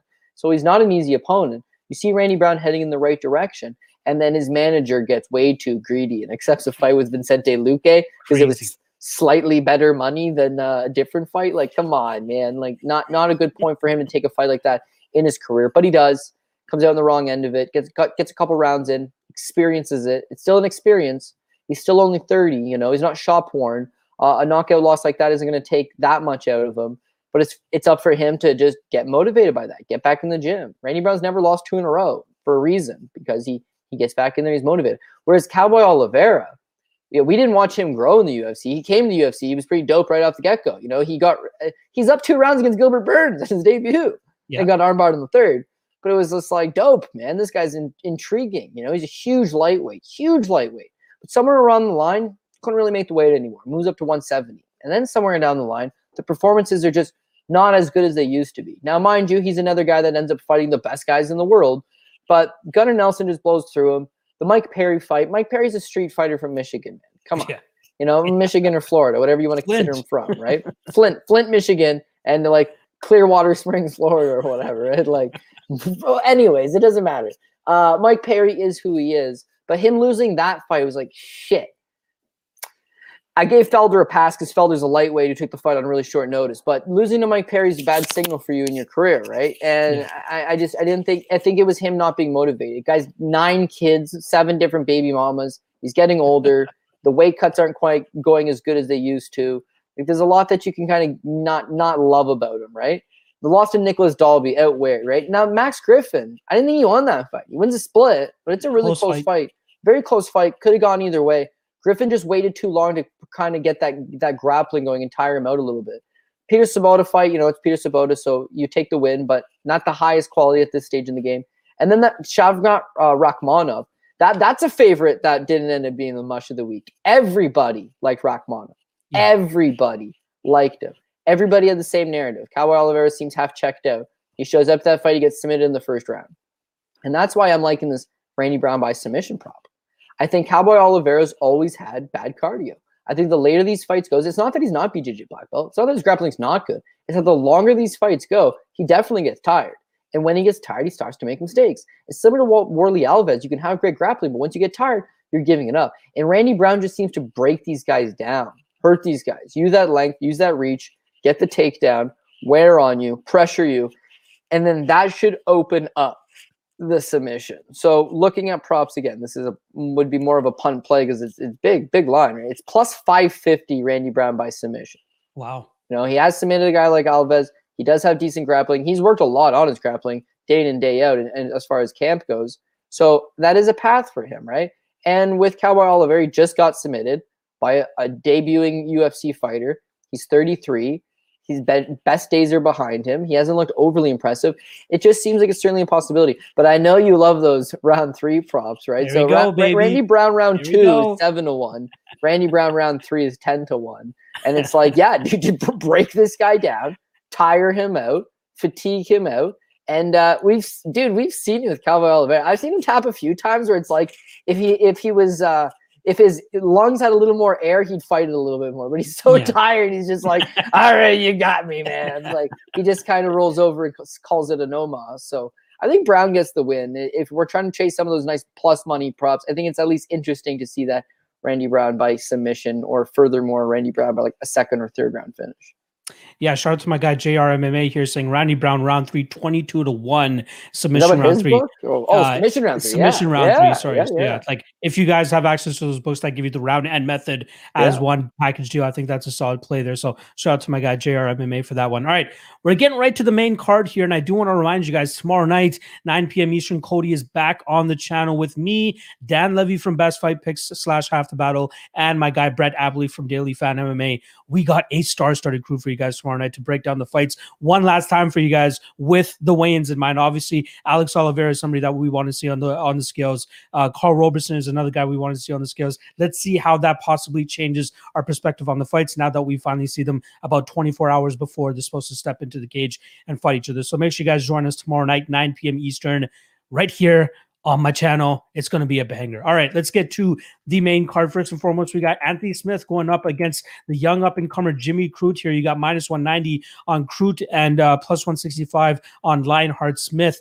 And this is another one where I played that game, I can't believe this motherfucker is only 32 years old. Anthony Smith is only 32, coming into his 51st pro MMA fight. Apparently, he has a bunch, that aren't on record according to him. So maybe he's up into that 60 or 70 mark. But he's fallen on rough times outside of that submission victory he had over Devin Clark last time around.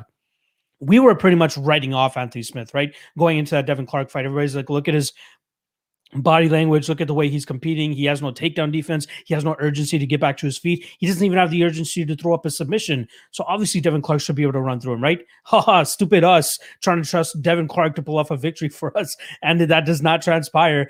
He does end up getting choked out there. So good bounce back win for Anthony Smith, but I don't think it tells us much that we didn't already know, right? Devin Clark has good wrestling, gets the takedown.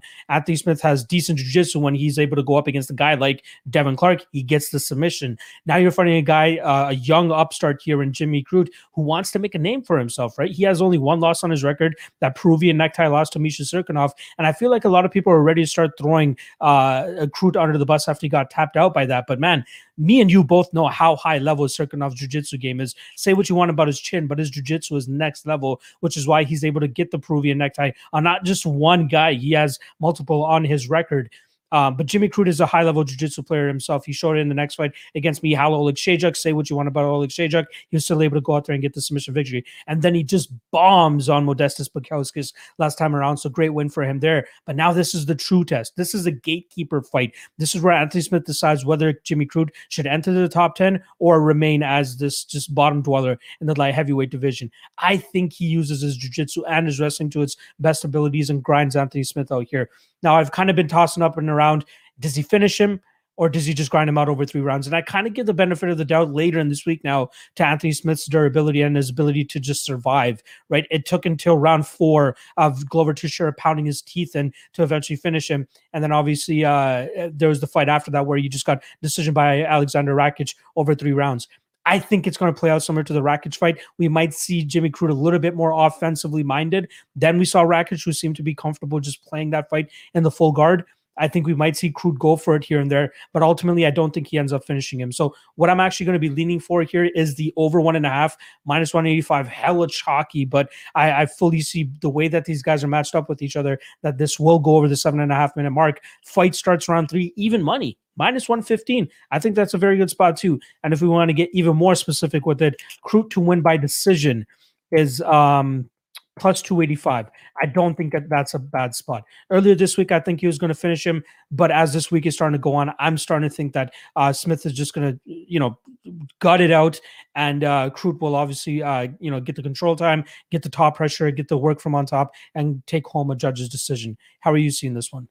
Yeah, I got to go the other way. I'm a big Jimmy Crute fan. Right. Yeah, I like what he brings to the table for sure. He's only 25 years old, but here's a kid that's already, I think he just got awarded as BJJ black belt, and he's, kickboxing under Sam Greco, my boy, out in Australia. Like, he's really putting it all together and, adding those wrinkles to his game, adding that skill to his game. The one thing that I am worried about is that I don't know that he's got great cardio. So he's going out there and he's finishing guys very quickly. He seems to be a tad, hyper aggressive, maybe a little bit over aggressive. And I think that's what's going to tire him out. When you look at his run so far, I mean, Dana White's Contender Series fight, it's a first-round finish. His debut against Paul Craig, my God, talk about a sloppy fight. Like, he gets reversed multiple times. He is very, very tired.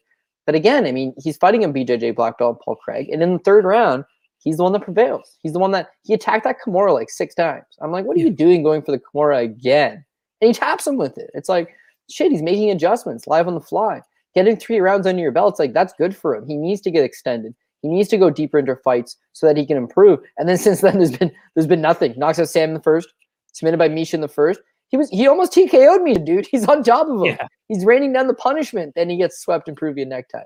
But anyways, it's in the first. The Michael Alexichuk fight, it's in the first. And then Modestas Bukauskas last time out, it's in the first.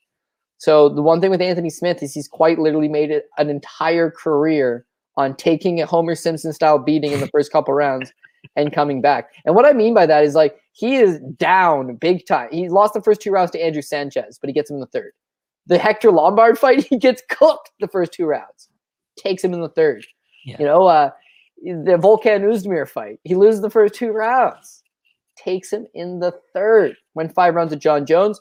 Alexander Gustafsson wins the first 2, loses the third. Momentum's going the other way now. Boom. Subs him in the fourth. So that is, in fact, very much an issue as far as being a Jimmy Crute supporter in this spot, is that I do think he wins this fight. But if he doesn't go out there and get an early finish, and this fight ends up going 3 rounds, we haven't seen him go 3 rounds very often. And when the last time we did see it, a couple years ago now, he was out of sorts against Paul Craig, right? So, yeah, Anthony Smith's got a lot that he can offer him. Anthony Smith's had 50 pro fights, but he's only 32 years old. Is he shop-worn? Is he still young enough? By the numbers, he's entering the prime of his career. But as far as looking at his record, he's taken a lot of damage. You mentioned he went 4 rounds of Glover. He went 5 rounds of Glover. He got finished early in the 5th round. But Glover was apologizing to him in there, being like, dude, I am sorry that you're going to have to go home after this and introduce your family to the new Anthony, because you're never going to be the same, man. I'm really sorry about this. And he's just like, it's okay. He just gets part of the job. Very tough to watch, but it was like, holy shit. Then Alexander Rakic, what was tough to watch about that fight is a 15-minute fight, and Anthony Smith landed 9 significant strikes. He got dropped, he got outstruck. Not a very great fight. He just didn't even land anything. And then Devin Clark, it's Devin Clark. He hits him with a triangle choke leg. Okay, great. He probably won't hit Jimmy Crute with that triangle. I think Crute gets the takedowns if he wants them. And beyond that, Anthony Smith's got like a shell-up defense. He's done it multiple times. He did it against Hector Lombard. He actually did it against Leonardo Guimaraes back in the day. If UFC debut, it might be, or like after the Strikeforce bio stuff, and he came back. He wins the first 2 rounds and almost gets finished in the third with his shell-up defense. But that same shell-up defense against Glover, just like you take a lot of damage. I think Jimmy Crute's strong. I think Jimmy Crute will go out there. He can strike with him for a little bit, let that overhand right go, hit him, hurt him. Anthony Smith tends up to shell up against the cage. It's when you get him to the ground, he goes to like a 4, he goes to like his hands and knees almost, like a wrestling stance without standing up, and just allows himself to just take damage. I think that Jimmy Crute probably goes out there and does lay it on him. So I did have to go the other way. I ended up going with Jimmy Crute. I got Jimmy Crute by TKO, which is plus 170. And I think that it just wears on him and hopefully takes him out. Hopefully in the first, get it done before you get tired. But if not in the first, in the second round, let the hands go, hurt this guy standing, peel him to the ground, beat him on the ground, and just make him work. Anthony Smith's got a cozy job commentating right now. You know, he's fought the best guys in the world. He's generally given a good account of himself, but he has taken damage. He's got 50 fights. He's fought at many different weight classes. You know, I don't actually believe he's really a 205er. I think he's best at 185. There's just a lot. And again, come on, I always bring back the fact that he has a greasy split decision over a home invader who smokes a meth before breaking into his house. So there are limitations to his game, right? And I think that Jimmy Crute, even without the meth, is just going to get him to the ground and work him over a little bit. So I got Crute. As far as like, you know, this is a prop show, so I have to take a prop. So I'm going to take that Crute by TKO at plus 170. But I mean, listen, I would probably just rather it Crute straight up. It is a tough fight. It's definitely a step up fight for him. And again, if you like betting fights for the live betting purpose, I could see Anthony Smith coming back. Like Jimmy Crute might run through him in the first round, and you know Smith survives.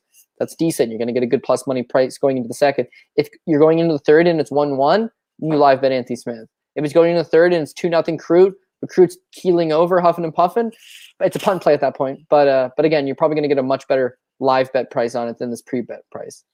Dare I put out the plus 1875 on Smith to win in round 3? Dare I do it, sure. Cody Saftik? Yeah, that's one of those spots that you'd look for sure. I mean, again, sure. I think the crazier things have happened. This fight looks like it could play out that way. For sure. All right. I'm glad that we're both on the Crute side, but let's see if this fight does get, stretched out into that third round, how his cardio looks, and if he's able to pull the victory out. So, all right. Next up, we got Chris Weidman taking on Uriah Hall. This is a rematch of a fight that I believe took place in a Ring of Combat. I believe that's the company over there in that New York, New Jersey area. And that fight took place way back in September of 2010. So we're talking about over 11 years removed, or close to 11 years removed since that fight originally took place. Chris Weidman did end up winning that fight via KO in the first round. And they've obviously had a very different path to the UFC and different paths within the UFC. Obviously, Chris Weidman achieving the middleweight title a couple years ago over Anderson Silva, defeating the mythical Anderson Silva the way that he did, and then Uriah Hall having to make his way through the Ultimate Fighter and ultimately losing to Kelvin Gastelum in the finals. This is an interesting fight to me, right? Like you got minus 125, minus 130-ish for Weidman. You see the line starting to go the Weidman way. And, if you watch the last two fights alone, you kind of understand why, right? Uriah Hall, notoriously a slow starter, doesn't really have the greatest amount of volume at times. And then he starts to pick his actions up later. And more often than not, he's getting bailed out with his power, right? Just as Bevan Lewis, just as Krzysztof Jotko, and then obviously Anderson Silva last time around. Don't forget, in that fight, he dropped the first 2 rounds to Silva, as Silva was just a more active fighter at that point in time. Not saying it was by a huge margin or anything like that, and it was more so Uriah Hall's fault for not throwing as much punches as he should have. But you'd think that his time down at Fortis MMA would have had him looking a little bit better, even though he came out on the winning end in that fight. His jab looked fucking amazing against Antonio Carlos Jr. whenever that fight was vertical and Jr. didn't have him clinched up or have his back or anything like that. Very close fight too, right? A lot of people thought that Carlos Jr.'s control and the minimal amount of damage he did should have outweighed the damage that Uriah Hall did. It is what it is. Uriah Hall gets the victory there.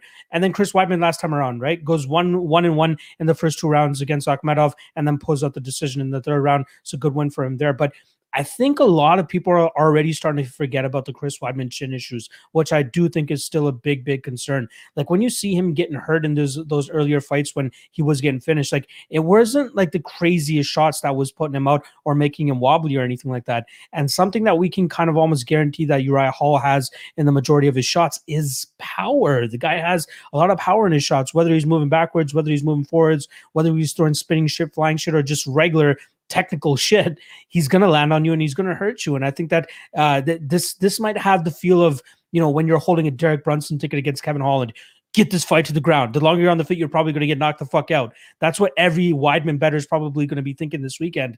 But the difference between the Brunson bet and the Weidman bet is you're getting plus 150 on Brunson, and here you're getting minus 130 on Weidman. I don't understand the supreme confidence that people seem to have here on Weidman. I don't want to touch this fight whatsoever. The only thing that I would touch is the KO prop on Uriah Hall here at plus 250 or closing in on that plus 250 range. I do think that Weidman's chin is still a huge liability here. I don't think that he'll be able to handle the power of Uriah Hall, but then how much can we truly trust Uriah Hall to throw enough strikes out there to find that knockout blow?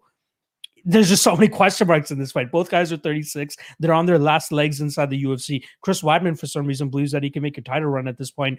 You're not beating Israel Adesanya, first and foremost. You're not beating Robert Whittaker. You're not getting past the top 5, top 7 in this division, maybe even the top 10. But I don't even think he gets past Uriah Hall here. And I have very little confidence just due to the lack of volume and output we see from Uriah. But I do think he still possesses the power to knock out a guy who has the chin of Chris Weidman, which I truly question still at this point in time. So I'm going Uriah Hall. I'm going knockout. I'm not entirely sure which round. This could also be another third round prop where Chris Weidman starts to slow down and Uriah Hall, when his big finishes do happen, they do tend to happen later in the fight. So maybe you try to zone in or hone in on the Uriah Hall round 3, which is currently plus 800. That's it. Yeah, I wouldn't even take a stab there, to be honest. I'd rather just take the KO prop at plus 250 just so it covers me over the whole 15 minutes. But yeah, I like Hall here. Again, not with the craziest confidence. I'm questioning the level of confidence people have in Chris Weidman. If they think that he can just grind him out for 10 out of the 15 minutes and then stay conscious enough for the other 5 minutes, then okay, I get it. He's the more active fighter. It makes absolute sense. But I just don't trust that chin, man. I think that Uriah Hall will do a good enough job of, finding the chin at some point in these 15 minutes and putting him out. How do you feel about this one? Yeah, I agree with you. I mean, Chris Weidman's got this confidence about him that he's going to get the UFC title back. He's going to go on another run. But yeah, I love the guy. yeah, dude, listen, I love the guy too, but he's got that delusion about him. Like, he's always thought about that. He's always talked like that. Even when he took that one-off fight with Dominic Reyes at 205 pounds, he was very adamant that he was going to win the UFC's light heavyweight title and how he would beat John Jones and his wrestling is so good and this and that. Like, I often think, like, where does he get it from? But I also remember his dad publicly went on record to say, he's still my boy after the Luke Rockhold fight. And I think maybe his old man's delusional too. Listen, how could you not like Chris Weidman and the things that he's done for the sport? He was supposed to be the middleweight GOAT, greatest of all time. He beats Anderson Silva not once but twice. And both the ways he does it, knocks him out the first time. Second time he shatters his leg. It's like, it's a passing of the torch moment. But it felt a lot like the Machida era. It didn't last very long. It seemed like he was the best guy in the world, but he just failed to really follow it up with anything. In fact, he beat Lyoto Machida in a 5-round decision that he lost the first round. I didn't think he looked all that good in that fight. And then beyond that, he beats an old man, Vitor Belfort. And then it's been just downhill since then. I know people speculate the injuries. He's had neck surgery. He's had a bad knee. He's had, a lot of wear and tear. I know a lot of people speculate USADA and that he has it similar to an Anthony Pettis or a Johnny Hendricks or a Renan Barão. That same time period of the best guys at that time haven't really followed through. Or call it just he's fighting the absolute creme de la creme best guys in the world, which he is. He just doesn't look all that good. He's taking a lot of damage and he's fatiguing. Luke Rockhold, it's competitive early. The longer it goes, he gets tired and Luke Rockhold ends up TKO him. And he took a lot of damage in that fight. It should have been stopped a lot earlier, but they let it continue and he got banged up. Yoel Romero, man, he's winning the fight. In the third round, flying knee, talk about a lot of damage, that changes a guy. Gegard Mousasi, he's winning the early portion of that fight. That series of knees he eats to the face, man, that'd change a guy. Jacare Souza, he's winning the fight. But in the third round, he's dead dog tired. And Jacare just starts winging bombs and pressuring him. And as soon as Jacare lands on him, he topples over. It's a lot of damage. It's another repetitive theme of him getting tired. When he gets tired, he starts to get hit. When he starts to get hit, he's not taking these shots all that well. The Dominic Reyes fight, it's at 205.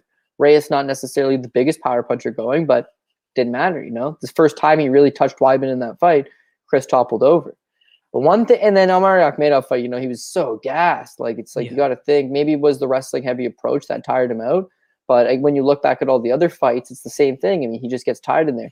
Omari is not able to take advantage of that situation. Those guys were. Hall, again, traditionally, he's the guy that comes through. Ask Mousasi, ask Jotko, ask these guys that hang a little too long.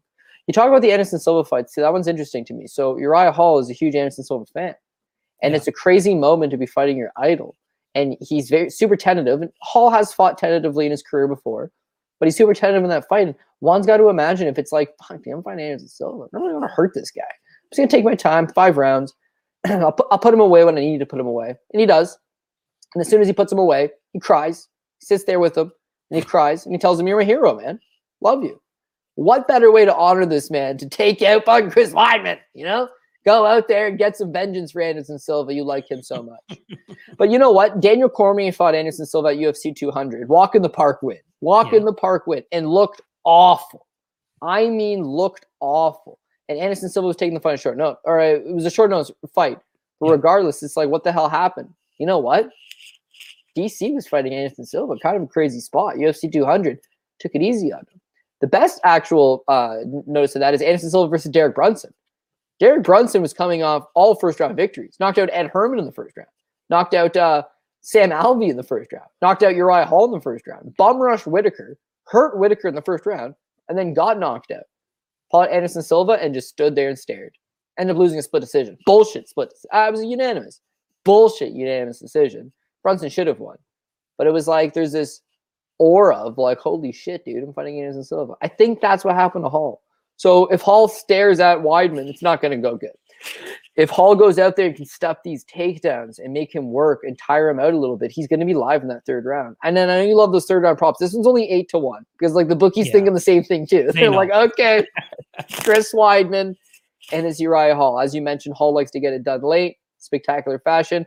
Weidman likes to blow it late in spectacular fashion. So writing's on the wall a little bit there, but yeah, I'd have to agree. I think Hall's just got to make sure he keeps his fight standing, and beyond that, he's got to make him work. The one thing that is concerning, and it's the reason why I'm not going to want to be heavily invested in here, is talk about an awesome stat for Chris Weidman. He's had 16 fights in the UFC. He's taken down all 16 guys at least once. Wow. That's pretty fucking impressive. You know what I mean?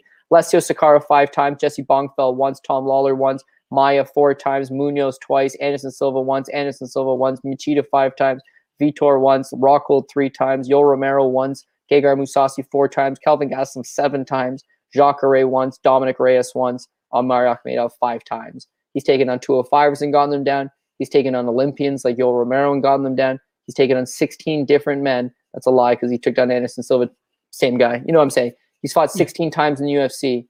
Win or lose, short finish, full 15 minutes. One thing is trial and true about him. He's scored a takedown in all these fights. He goes out there against Uriah Hall, scores a takedown. Uriah Hall's not getting back up. Uriah Hall's probably not getting back up. He doesn't got a great get-up game. You know, similar to the Antonio Carlos Jr. fight, when Carlos Jr. got him down, he just took his back and controlled him. It was the second and the third round when Carlos Jr. can't get the fight to the ground. That's when he starts using that jab. That's when he starts busting him up. Same thing here. And, you know, we talked about live betting opportunities. This is another one. Weidman probably does go out there and win that first round. He probably does successfully get the takedown. He's got an entire history of it. By the way, Uriah Hall's not the best wrestler Chris Weidman's ever fought. This fight probably does hit the mat in the first round. It's in the second and the third round. If Weidman gets tired the same way he did against Akhmedov, and Hall can stay to the outside, stick him with the jab, make him work, smash him with the flying knee up the middle, hit him with a wheel kick, hit him with some flashy technique he doesn't see coming, then he can make it interesting. Then he can change the course to his favor. But it's going to be a tough one in that first round. You can't discredit Weidman and his ability to get the fight to the ground. It's whether he can consistently do that for 2 of the 3 rounds. And even fights that Weidman's up to, he doesn't just lose the third round. He gets finished in the third round, right? That's the problem, right? Yeah. Otherwise, Weidman up 2018 going into the third, yeah, plausible. I think it probably does happen. He's very untrustworthy in that third. But if you could live bet that because he looks shaky going into the third, but he's up 2, you're going to get a huge plus money price tag on Uriah Hall. And I think he's live for a finish at some point. Yeah, if you have the option to cash out after round 2 with Weidman, I'd say just take the money, even if it's just partial winnings. Just don't even bother with that third round. Who knows what the fuck's going to happen there. All right, we're on the cusp of the 3 title fights here, but our guy in the chat, Wael Al Gadban, brings up a good point here. Mortal Kombat drops tomorrow. Are you Team Sub-Zero or are you Team Scorpion? I've always been a Sub-Zero guy. Well, you ever follow Mortal Kombat? Yeah, of course. I actually like Scorpion. That was my guy. Scorpion? Yeah, Sub-Zero's my guy. right. I understand. Everybody loves Sub-Zero. The video games, he was like the more popular character. He had like the better combo set. He's, better in the movie. And I don't know why. It's just like these little things that like stick with you when you're a kid. But when I was a kid, when he'd be like, "Get over here," and he'd fucking fire that thing and it would just dice you down, there was nothing cooler than that, man. So he was always my guy.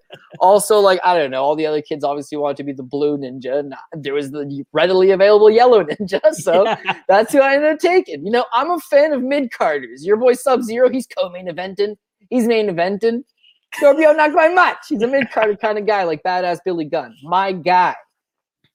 I'm gonna be grabbing that movie tomorrow and probably watch it tomorrow in anticipation for UFC 261. So I can't wait for that. All right, let's get to the championship title fights. This is what everybody wants to hear about. This is what everybody is here for. First and foremost, we got the flyweight title on the line. We got Valentina Shevchenko going up against Jessica Andrade, who made a successful debut at flyweight by dispatching of Katlyn Chookagian late in that first round with a beautiful body shot that just absolutely cripples her, and then follows up with some great ground and pound to finish her off there. So good win for Andrade, and it just tells you the state of the flyweight division when you can go in there, get a quick win, and vault into a title shot, because Valentina's pretty much just wiped the rest of the division out of place, right?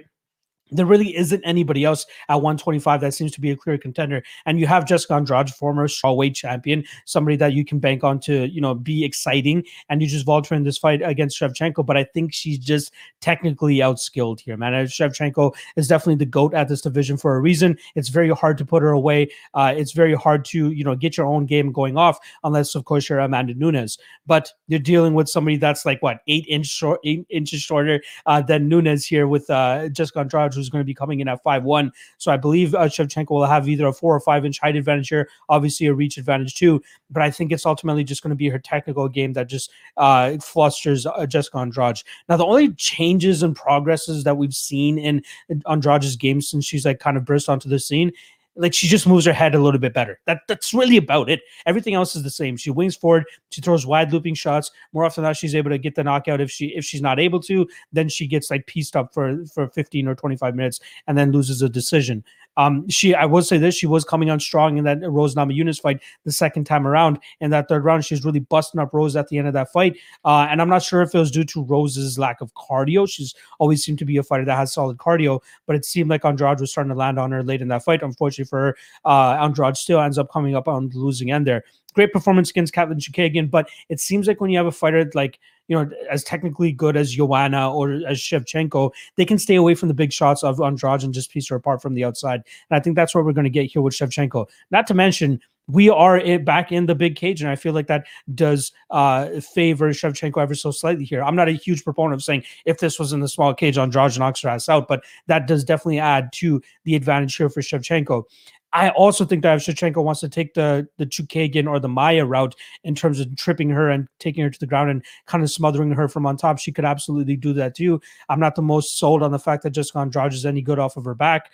And I think that the biggest way that Andrade actually wins this fight, most people would think it would be the knockout. But my concern is if she's actually the stronger one in the clinch. Like, what if she pushes her up against the cage and kind of just does it for 15 minutes, takes her down or whatever it is, right? A lot of people want to bank on the second round that Jennifer Maia had over Valentina Shevchenko. But if you watch that back, it was like Shevchenko going for a failed takedown. Jennifer Maia capitalizes on it, ends up on top of her for 2 minutes, and then, her betting line goes down from minus 2,500 to minus 350 for one round. And then she just goes back to, business as usual for rounds 3, 4, and 5, takes her down, does her work from on top. And I think that would be the safest approach from her here. She's going to be, I believe that, as much of a tank as Andrade is, I think that Valentina Shevchenko is the stronger one here. She's obviously going to be the bigger fighter too. And she's not going to be intimidated at all by this girl, right? Like, we know Shevchenko is a fucking mean person herself. She's just intimidating in her own aspects. But in terms of the striking game, she's way more diverse on the feet. Her kicking game will really help her. She seems kind of stiff and tense on the outside at times, but it's just like a little ball of energy just waiting to explode. That's when she's just like, she doesn't telegraph any of her shots. Like when she throws her spinning back kick, it just comes so quickly that fighters aren't able to, telegraph it or see it coming, and they ultimately, eat like the brunt of the shot there. So I think that Andrade will have an issue with the speed, the technical striking abilities of Shevchenko, and not to mention, like, Shevchenko going into that Holly Holm fight, nobody really thought she'd be able to beat her over 5 rounds in a stand-up fight. That's exactly what she did. Holly Holm is so good at setting traps and, beating you to the punch and those striking exchanges. But Shevchenko clean sweeped her in that fight, man. She was ripping her up with that lead hook of hers, and obviously some good kicks to bat too. But I do like Shevchenko here. She is worthy of that minus 400-ish range that she's currently at. My concern was the method in which she wins. I'm going to give the benefit of the doubt to Andrade here. I think she survives the 25 minutes. I think we do see Shevchenko go out there and squeeze out a decision here. Actually, not even a squeeze. I think she wins pretty much 4 out of 5, if not all 5 rounds here, and wins a decision. So I'll go Shevchenko by decision at plus 140. Not too bad of a line. And I think she's parlayable here. Say what you want about it being chalky, but I think that this is a solid spot for her to go out there and expose Jessica Andrade. Like Andrade seems intimidating. She seems like a serious threat. But then when you really like boil it down, there are the fighters that are just technically better than her that will beat her, like the Rose Namajunas, like the Ioane and Jaceks. And I think that Valentina Shevchenko is the best out of that pack, and she should be able to go out there and put on a good performance. So I got Shevchenko decision plus 130, I believe is what I said. How do you see this one? Yeah, very fair. I think that Jessica Andrade poses a lot of problems, but ultimately you got the women's flyweight GOAT in Valentina Shevchenko. It doesn't seem like there's a whole lot of competition for her at 125 pounds. They're desperate for challengers. Jessica Andrade's fought at 135. She's fought at 115. She always gives a good account of herself. Why not put her in the spot and see what she can do? So it'd be a fun fight. This is the best line that you're getting on Shevchenko for a long time because she's always these 10-1 plus favorites. But see, the thing about her is that she's got this credited kickboxing background, great kickboxer, great striking. And yet a lot of her fights now, she just wants to get these fights to the ground. She wants to out-grapple her opponent. She's got a very grappling-heavy approach. And then all of a sudden, it's like kickboxing's taking a back seat. So when you look at the numbers, realistically, the fight with Jennifer Maia, last time, it's a 25-minute long fight. She lands 62 significant strikes. It's not much, but the 5 takedowns, right? The Caitlin Chookagian fight, she puts her away in the third, but it's 40 significant strikes landed going into the third round, but the 3 takedowns. The Liz Carmouche fight, 42 significant strikes landed in 5 rounds. 1 takedown in that fight. Jessica Eye, 2 takedowns. Joanna Jacek, 5 takedowns. Priscilla Cachoeira, who I'm sure you didn't even really need to take down. It was a very easy path to victory, and she did take it. 2 takedowns. It's like she's just interested in getting these fights to the ground and grinding the opponent. So the problem with Jessica Andrade is that, are you going to go out there and just wrestle her down? I mean, she's very physically strong. She's also 5'2". She has a low center of gravity. Taking her down's a problem. Holding her down's a problem. She's very strong. She's wily. As far as the fight stays standing, we give advantage to Shevchenko because we know how good her striking is, but she's got a reluctancy to actually strike all that much anymore. So with Andrade, it's like she's a no fucks given fighter. She just lets her hands fly. She's basically a female version of John Lineker. And as far as output being a problem for her, it's not a problem. You look at fights in the same period of time, her versus Rose Namajunas, that's only 15 minutes. The second fight, obviously, right? 71 significant strikes landed, and she's coming on hot in the third. Yeah. That thing goes 5, it's 100 for sure. The first time around, it only just lasted into the second round. She already landed 47. She's closing the distance. She's ripping the body. She's hurting the leg. Her versus Tisha Torres, 92. Her versus Claudia Gadelha, 141 significant strikes landed in 15 minutes. Her versus Angela Hill, 131 significant strikes landed in 15 minutes. That time she fought Joanna, she got nailed 225 times. She kept coming forward. Good chin. BJJ black belt, tough to submit, tough to take down. She's got the variables, right? So Valentina looks flawless, absolutely flawless. But then if you want to falter, that last fight with Jennifer Maia, that's like the one time you can falter because A, she probably does lose the first round. And B, it's like, she just did the same thing to everybody else. I'll just take her down. And yeah, you could do it against Jennifer Maia, take her down. But when she got on top, I mean, Valentina off her back looked a little stiff, She didn't look like she was popping back up as quick. She didn't look like, she was overly comfortable there. Is she comfortable there? Yeah, she's black belt. Remember that fight with Juliana Pena? Same thing, taken down, armbar right off her back. But with Andrade, it's like if Andrade's going to take you down, then you could have a bit of a problem. Now, Andrade usually does have a cardio problem herself, but when you look back at that Rose fight the second time around, it looked like she was just coming to her own. The Caitlin Chookagian fight, she kind of slow starting in the early portion of that first round, and then just puts it on her, boots her in the body, TKOs her at the end of the first. Like, she's a little tank engine, man. She gets better as time goes. At 125, not a terrible weight cut. One's got to imagine she's got a little gas in the tank and can push a pace for a little bit. It's interesting. It's certainly interesting. At least it's a more interesting fight for Valentina than we have had. But I got to go with the champ to retain. I think she's a special talent. She's been there. She's done that. She's seen it all. She's the only girl that's reasonably given Amanda Nunes a reasonable fight, and she did it twice. Arguably got robbed the second time around. She's probably the only person that's got a good chance of maybe beating Amanda Nunes if she was to move up to 135 and make it happen. Like, at least this is that girl. Now, Nunes looks on a different level since then. And quietly, Shevchenko, 33 years old now, but she's still got the goods. But how do I attack this from a prop standpoint? I like the over 2.5, the over 3.5, and that maybe Shevchenko by decision. We'll start with the 2.5. If Shevchenko wins, she's looking to use those takedowns again. She's going to take this fight to the ground. She's going to try to grind you. It's a slower paced fight. not huge on output. We've already outlined that. If Andrade wins, she's not one punching Shevchenko, you know? No. Is she snatching up a guillotine or something, like a fluke move like that? Maybe. But more so than not, she slams her on the ground, she holds her down, she tries to bank a few rounds. So this thing's getting rounds in. Over 2.5 minus 185, it is chalk. It's not the worst. The over 3.5, again, I think this thing's getting into the 4th or 5th round at the very least. Over 3.5 is minus 135, better price tag. And then finally with Shevchenko, I mean, I wouldn't say she's a decision machine, but she's got really high ring IQ. She knows where the easiest path to victory is. If you want to fight 3 times a year, you don't get in 3 wars a year. You don't get in 3 fight of the year candidates. You don't fight like Justin Gaethje. You know, if you want to do that, be fighting once a year. That's how it's. This girl is going out there. She'll fight 3-4 times a year. Don't take any damage. Move on with your brain intact, healthy, wealthy. One of the most dominant champions in flyweight history, men's or women's. Shevchenko's got a nice little legacy going. You don't just throw that all away to bang it out with Jessica Andrade standing. It's like, no, man, that's the one thing you don't want to do. So I think she looks to take the smart path, and the smart path is grind this thing down and win rounds. Yeah. So over 2.5, over 3.5. Shevchenko has her way. She grinds it over 25. Hopefully picks up that decision, and then that Shevchenko by decision is plus 140. So have your go at that. But the spot I like the most is that 2.5. Yeah, I like that as well. I think that this will be slowed down. Why risk it? Like you said, why go in the pocket with Jessica Andrade and risk your legacy and risk your winning streak and risk your opportunity to potentially have that trilogy fight with Amanda Nunes and possibly try to, recover that loss. The super fight that I want to see is if Zhang is able to continue her stretch and she goes up to 125 and fight Valentina. Maybe if Valentina gets past that, she can make a case for herself to be like, all right, give me Nunes now. Look, I've destroyed pretty much everybody, including the champion below me. Let me go up and fight there. So yeah, we both like Shevchenko by decision. We think this banks rounds. We think this goes the full 25 minutes, and plus 134 Shevchenko to win by decision is not too bad of a price tag, considering that she's a minus 420 favorite in this spot. I think this is a very good spot for her to go out there and do just that. All right, let's move on to the co-main event and the second title fight that we have. We have the UFC Women's Strawweight Championship on the line here. We got Weili Zhang going up against Rose Namajunas. Now, Rose loses her title to Jessica Andrade, comes back after like a year or so,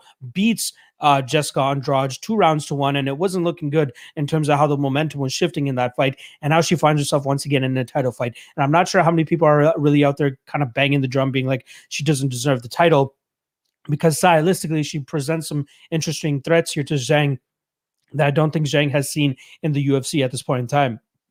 I'm a huge fan of this fight. I think Rose definitely has the loudest bark out of any of the dogs that are fighting for a title this weekend. But I ultimately do think that the China representative here and Zhang pulls off the victory. Now, we know what Rose's approach is, right? She likes to use her footwork. She likes to go on the outside. She likes to pick her apart from the outside, pick her opponents apart from the outside, and then just get out of the way and then start moving again, and then pretty much rinse and repeat from there. One thing that is kind of being swept under the rug, and we haven't seen it in her last several fights, is her ground game. She has a really crafty jiu-jitsu game that not a lot of people are talking about nowadays, because like her last 4 fights have pretty much just been stand-up fights, right? She goes out there and outstrikes these women on the feet, or she loses the fights getting slammed on her head by Jessica Andrade. But I think that's an aspect of this fight that if it does come into play, things could the line could look much closer than it should. I do like Zhang here, though. I think that she'll be able to keep the fight on the feet. She has 100% takedown defense. She's great with the combinations. She throws with absolute heat. The one thing that I like is that let me just take care of something right there. All right. The one thing that I did like about this was the combinations and the countering of Zhang in the pocket, right? Rose is always going to have to come into the pocket to get her strikes off. But the good thing that Zhang does is she holds her ground and she lets her strikes go. And she always wants to be the last one to have the last say in those combinations. She has a great leg kick. And more often than not, you see fighters finishing their combinations with leg kicks. She more often than not starts her combinations with the leg kick, which is not an approach you see that much from fighters nowadays. But I think that's going to be very important for her to establish that leg kick nice and early here. If you guys remember the second fight with Joanna Jędrzejczyk and Rose, that's something that Joanna pretty much implemented from the get-go, was that leg kick. And it slowed down Rose the later the fight went. So I think it will be very important for Zhang to do the same thing here so that she can get her hands going a little bit more on the feet, and Rose isn't as mobile the later later this fight goes. Now, Rose could have success earlier in this fight, but I think the later that it goes, we'll see the power, the pressure, and the technique of Zhang start to catch up to Rose, and Rose is going to start to slow down. I think she's going to get demoralized, and I think that we see Zhang very likely to finish this fight too. I think that she's very live to go out there and finish this fight in the 4th or 5th round with her strikes. I'd be very surprised if we see Rose actually stand up with her for 5 rounds. Like this isn't really the Joanna and Rose fight. You're getting Zhang, who throws with much more heat, much more power, and much more confidence in her strikes than Joanna, and I think it's going to make Rose pay in this spot. So I do like Zhang here. I do think that she is the least likely to win out of all the 3 champions. But even though she is my least confident, I think she has a hell of a lot of odds and chances to go out there and pull out and defend her title once again here against Rose Namajunas. So I'll go Zhang, better combinations, better technique, and then ultimately putting her out late in this fight.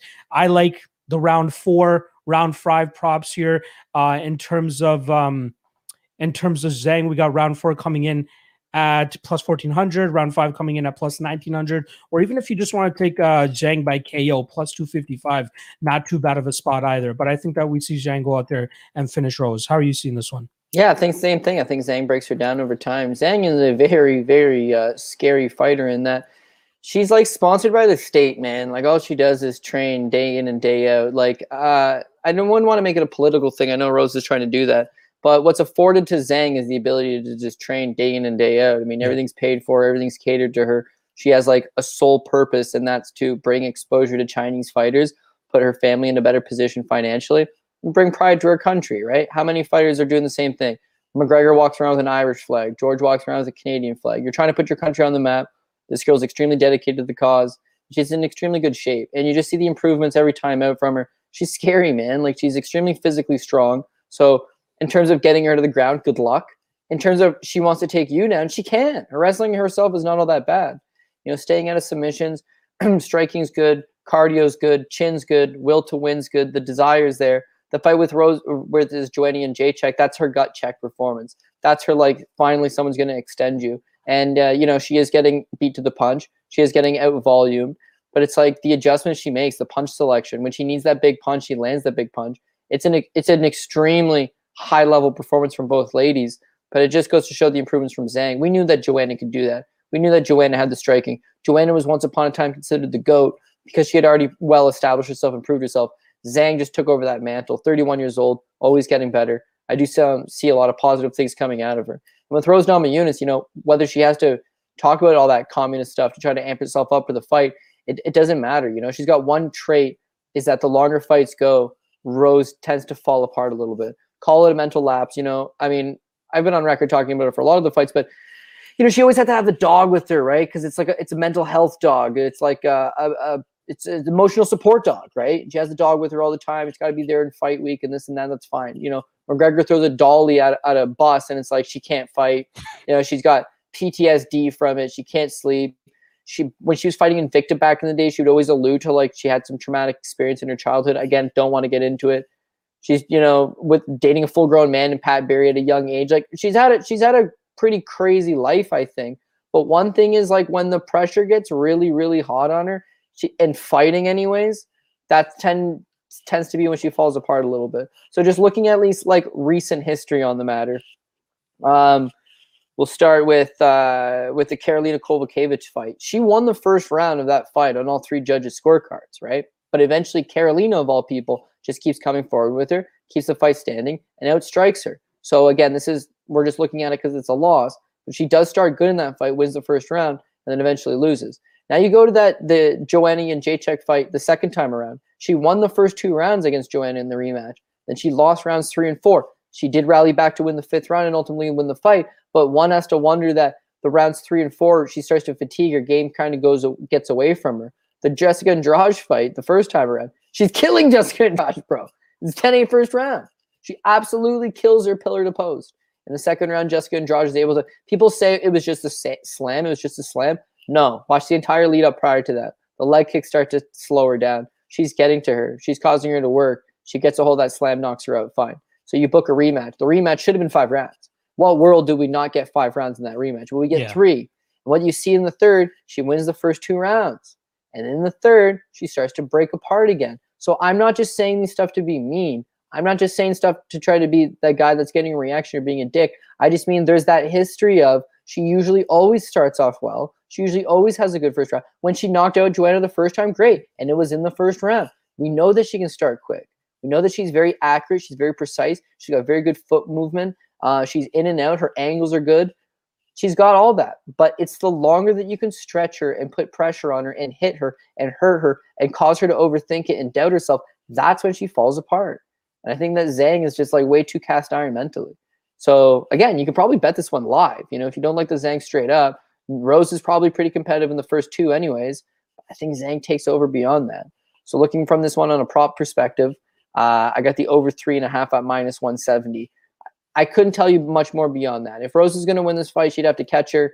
If Zhang's going to win this fight, it's possible that you mentioned the Zhang inside the distance, like by TKO. I don't hate that at all. I don't hate that at all. I think she could break her the longer this one goes.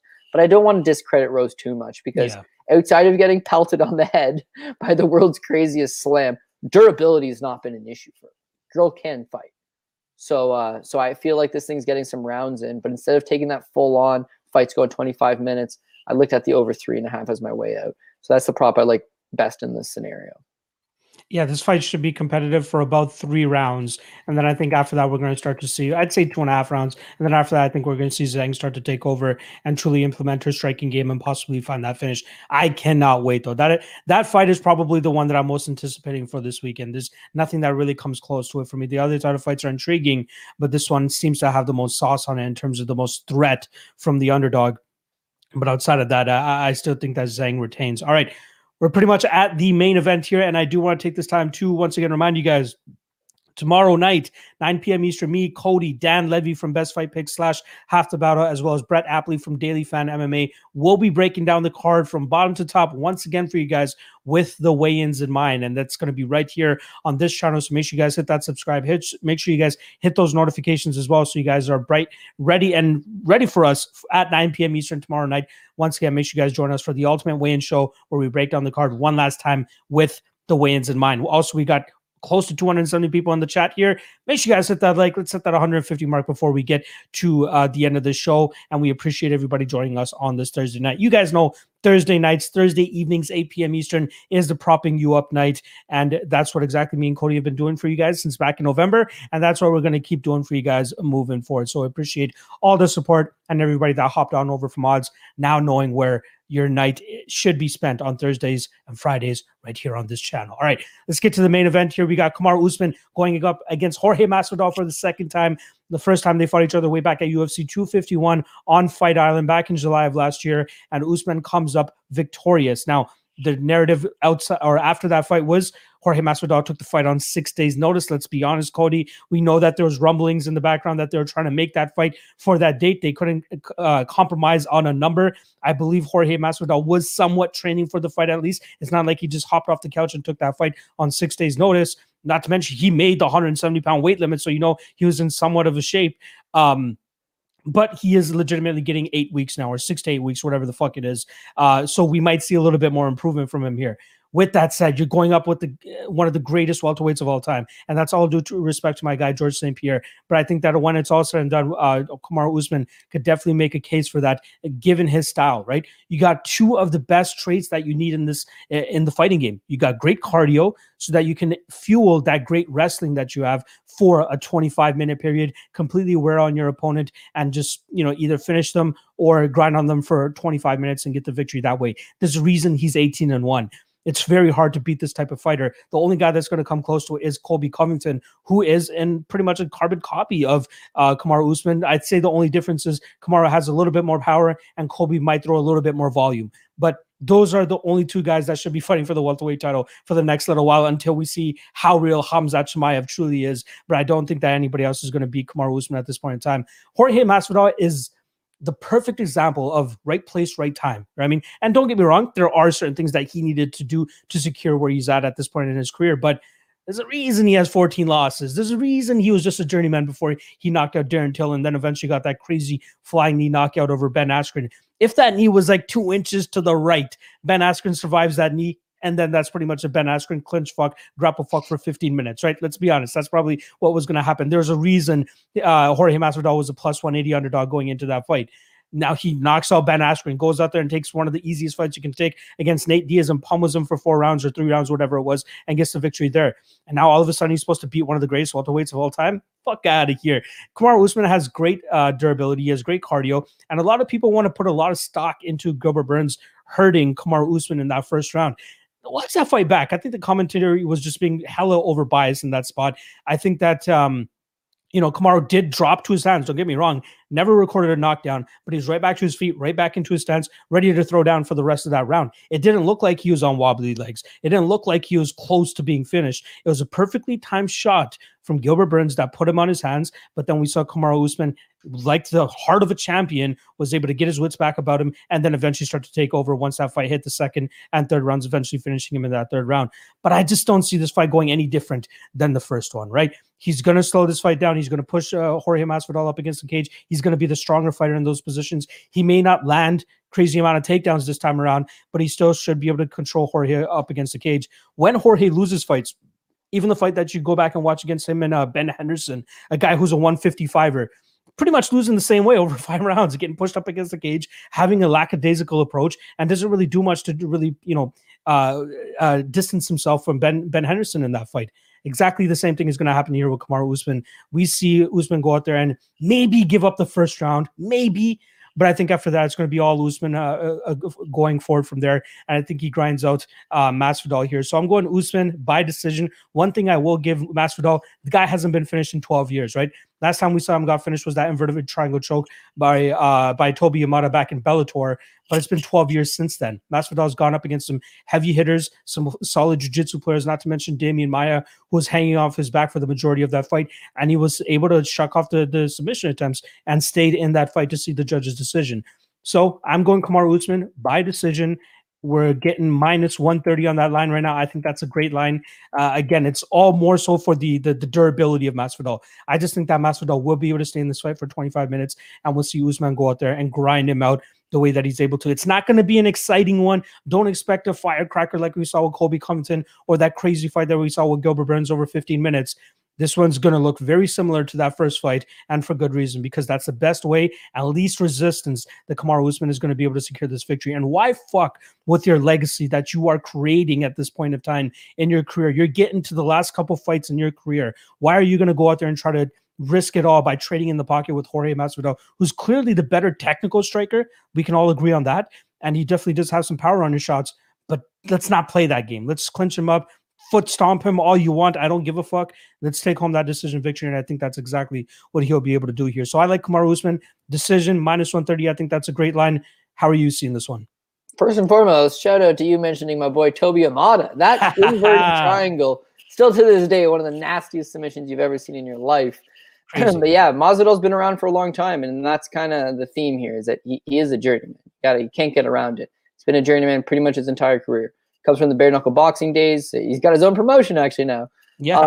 But I mean, his life was dramatically changed by a viral video of him knocking out Ben Askren with a flying knee. Up until that point, he had fought Strikeforce, he had fought Bellator, he had fought the UFC. He's fighting on prelims. He wins some fights, he loses some fights. He's in a lot of these close decisions where he believes he won, but ultimately he's just not quite doing enough. He was on record talking to the judges after the fights multiple times, being like, "Why did I lose that fight? Please explain to me what I did wrong." Just like, because he can't. It's a head scratcher why he's losing all these close decisions. But that's the life of a journeyman. That's going through the motion.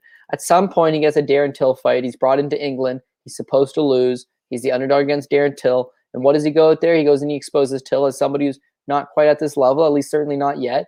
He catches him. He knocks him out. It's a brilliant little knockout, and it puts George Masvidal on the map, but not in an overly big way. All it does is set him up for that Ben Askren fight.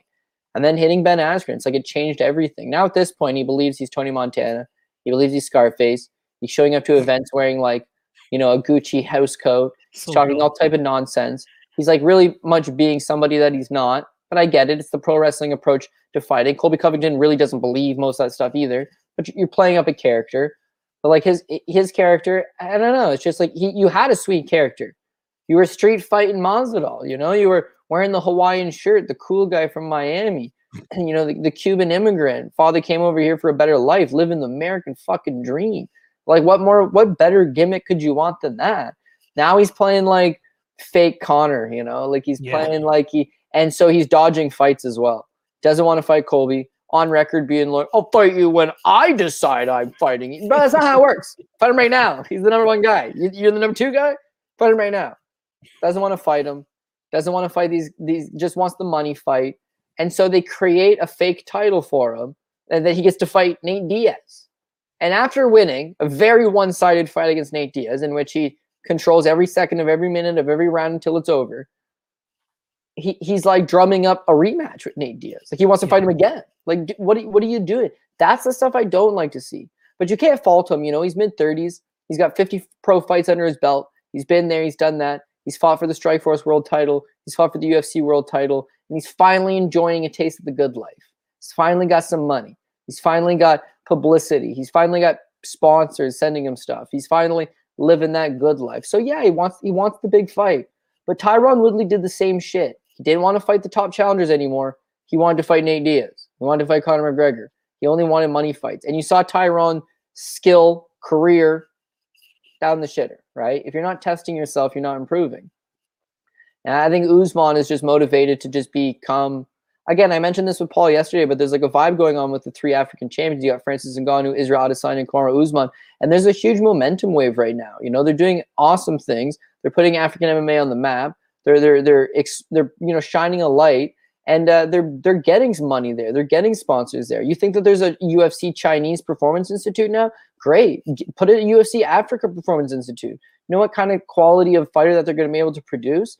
But he's focused on winning. He's focused on legacy, like you mentioned. You got George's focused on the money. I want to make that money. I want to get that big payday so I can retire comfortably. And Usman is something more than that. And that's what made George a great champion. He had money.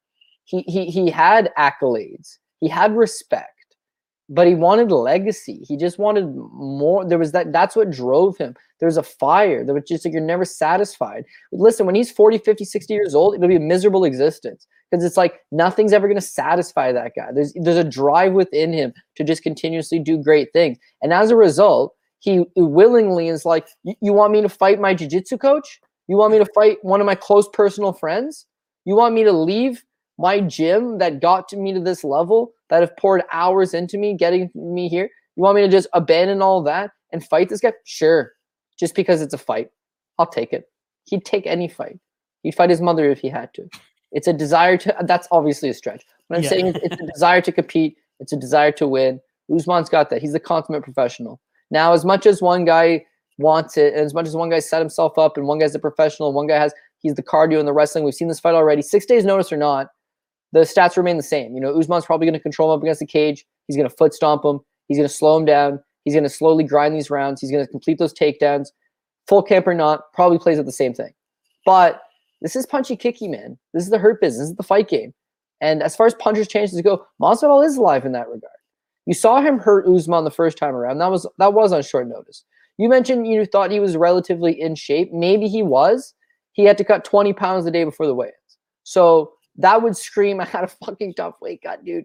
And he still went out there for 5 rounds and managed to hurt him in the first. But then you see Gilbert Burns, a natural 55er. Also, in theory, I didn't think he was that hurt, but, clips him. The older you get, just like George. George got knocked out by Matt Serra. Like, come on. George got boxed up by Johnny Hendricks on the gas for that one, by the way. But, he did get boxed up by him. I still think he won, but you know what I mean? It was a close fight. Yeah. It's like shit can absolutely happen. And with Masvidal, he has nothing to lose. So what happens if he gets blanketed again? It's no big deal. His stock doesn't go down. It already happened.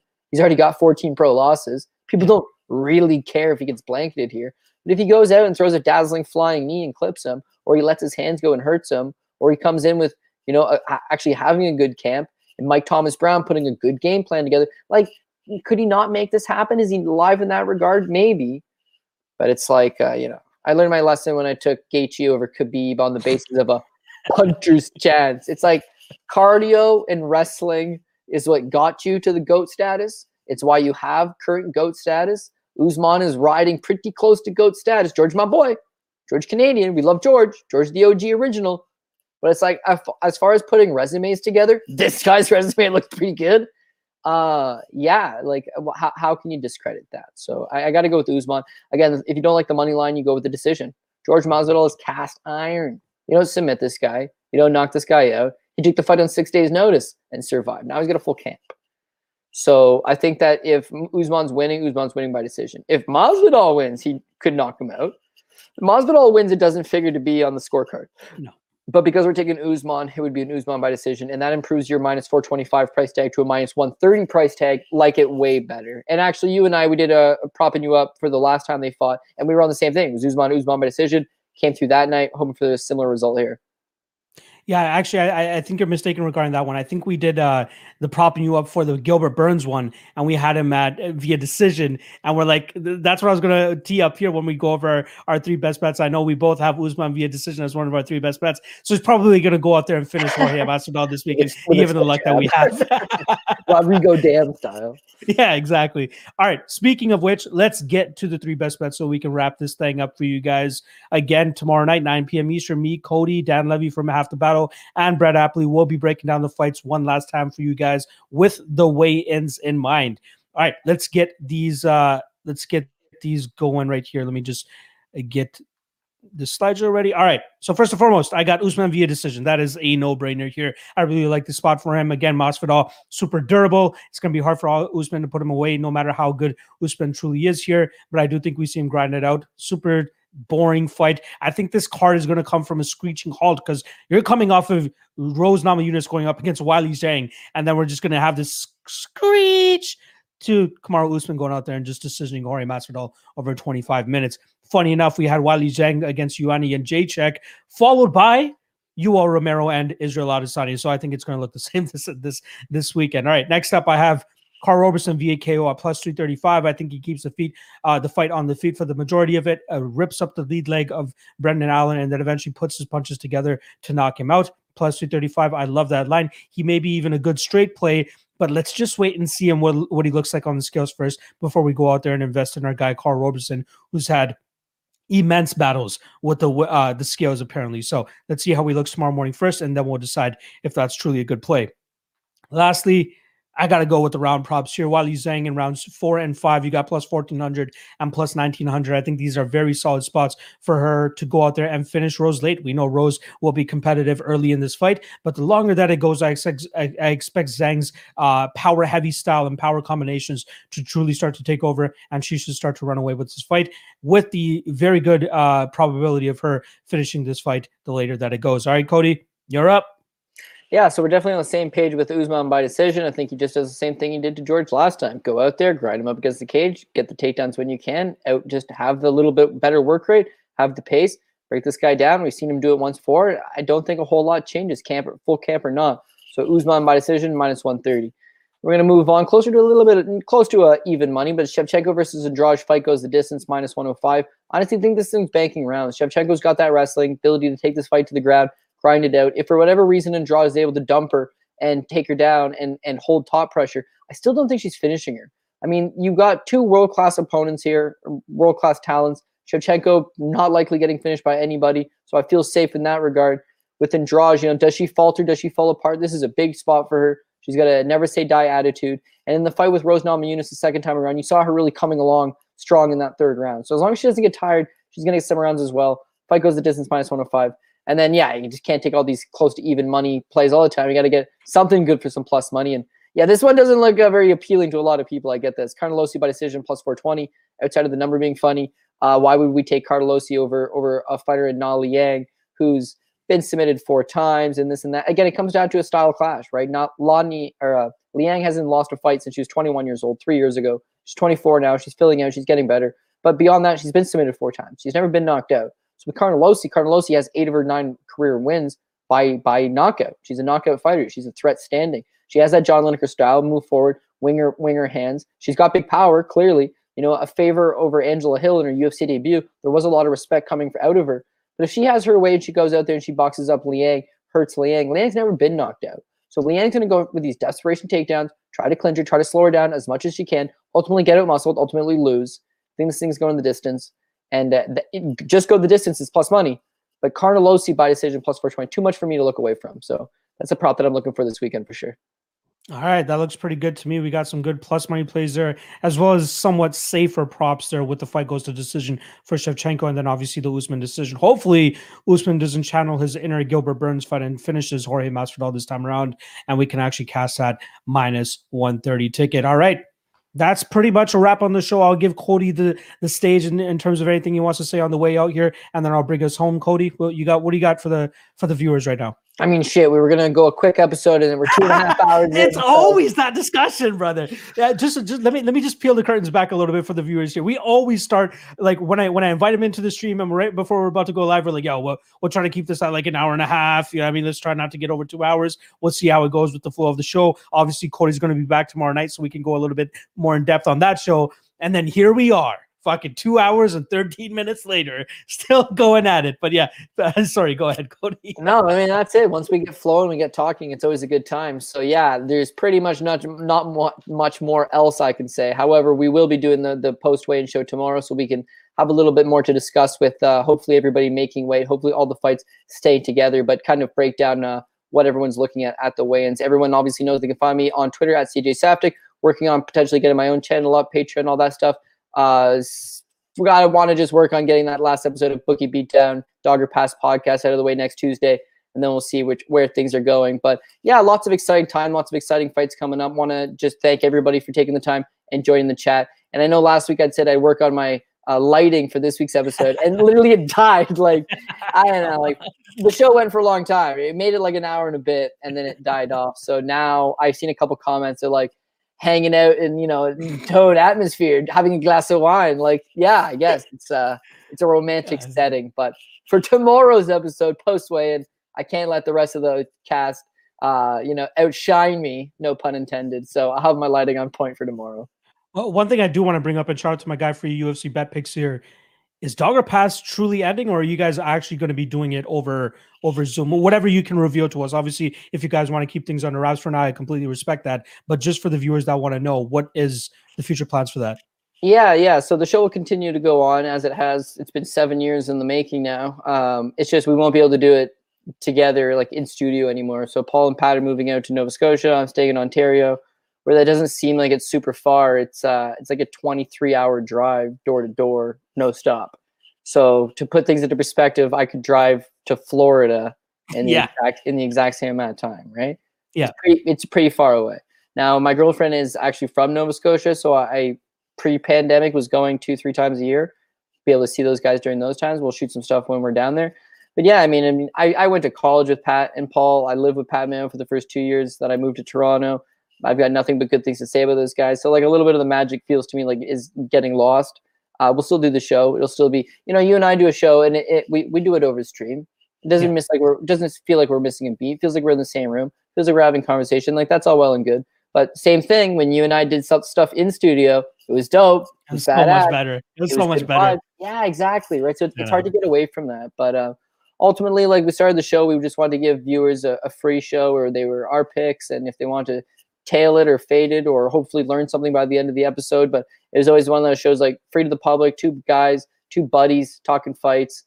And I mean, people have been nothing but short of supportive. We started off with like a small little group of people and have grown it over the years. Went from, 500 views per episode to 10,000 views per episode and built a lot of, fun times and good memories. And yeah, I mean, I've always had a lot of fondness in my heart for that. But as such is life. I'm 29 years old now. I'm about to turn 30. I gave Fight Network the best 10 years of my life.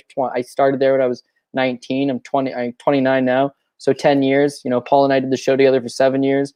Pat and I known each other for a decade. Like, I just feel like going through changes, right? Positive changes, but just like anybody, the ball's got to keep rolling.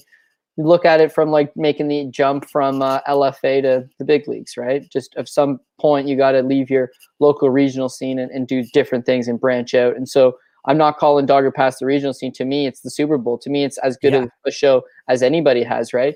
It's just easily. Like, maybe it's time to just do other stuff as well. So love doing the show with you, my man. Love spending nearly 3 hours talking fights because to me, I really like doing it. And if you're still in the comment section listening to a kid ramble on, kid, I'm almost 30. Oh, fuck. Life is passing you by, Cody. Then maybe you feel the same way. You're a fight fan. You've had the good times. And let's continue to make some memories and cash some tickets, buddy. Exactly. I appreciate it, Cody. Dude, always, you guys can find us 8 p.m. Eastern here, as you guys know. Can't wait to continue doing this with Cody. And obviously, we'll see what happens with the future of Dog Ear Pass and all that stuff for Cody. But yeah, shout out to everybody in the chat. If you guys haven't already, make sure you guys hit that like, hit that subscribe, and reminder, as it's the fourth time, I remind you guys, tomorrow night, 9 p.m. Eastern, Cody's back on the channel with Dan Levy and Brett Appley, and we're going to break down the fights for you one last time. So, Cody, I'm actually going to let you go. There's one more thing that I want to plug on the back end here. So I'll let you go so you can go on and do your things on this Thursday evening. So appreciate you stopping by. You can head on out of here whenever you like. And I want to give a big shout out here to my guy Biggs Omega, who just brought it up, the Dog of the Night Challenge. So I do want to just quickly plug this on the back end here. The Dog of the Night Challenge is a game that I pretty much made up, where you pick one underdog play. It's either a fighter or an over-under. You pick one plus money play for the next 10 UFC events. Whoever is able to accumulate the most amount of profit in that amount of time cashes out based on whatever the prize pool is. So we have a $25 game. We have a $100 game. We split it 65%, 25%, 10% from first, second, and third. And it's been getting a crazy amount of love. We got about 70 people that are in the Lock of the Night Challenge right now. I believe the Dog of the Night Challenge will start to eclipse that number based on the amount of traction that it's currently getting. So if you guys are interested in a pool like that, a game like that, it's probably the sharpest game that you'll find for MMA guys, considering you'll have to just dog hunt out here. If you guys are interested in that, slide in my DMs on Twitter at MMALOTN, or if you guys have Instagram, slide in my DMs over there at MMALOTN on Twitter. I'll get you guys signed up. The deadline is this Sunday. So the day after UFC 261 is the deadline for the game. If you guys want to get in on it, you're more than welcome to. I can't wait to get this game going. It should be hella fun. Shout out to Biggs Omega, who's actually going to be more than likely cashing first place for the current game that's ending this weekend. So shout out to Biggs Omega. And thank you for reminding me to bring that to the spot. All right. Appreciate everybody hanging out. Like, subscribe, do all that shit. I'll see you guys tomorrow morning. Actually, the next stream that I have is 9 a.m. tomorrow morning for the live weigh-in show. I'm going to be watching the weigh-ins live with you guys, talking some shit in the chat, updating you guys on what the weigh-ins are looking like. And then 9 p.m. Eastern tomorrow night, the ultimate weigh-in show. Me, Dan Levy from Best Fight Picks / Half the Battle, Cody Saftik, who you just saw, and then Brett Appley from Daily Fan MMA. Great lineup that I have for you guys. I can only bring out the all-stars for this big UFC 261 event. So shout out to everybody that's going to be joining us tomorrow night. Appreciate you guys as always. Peace out.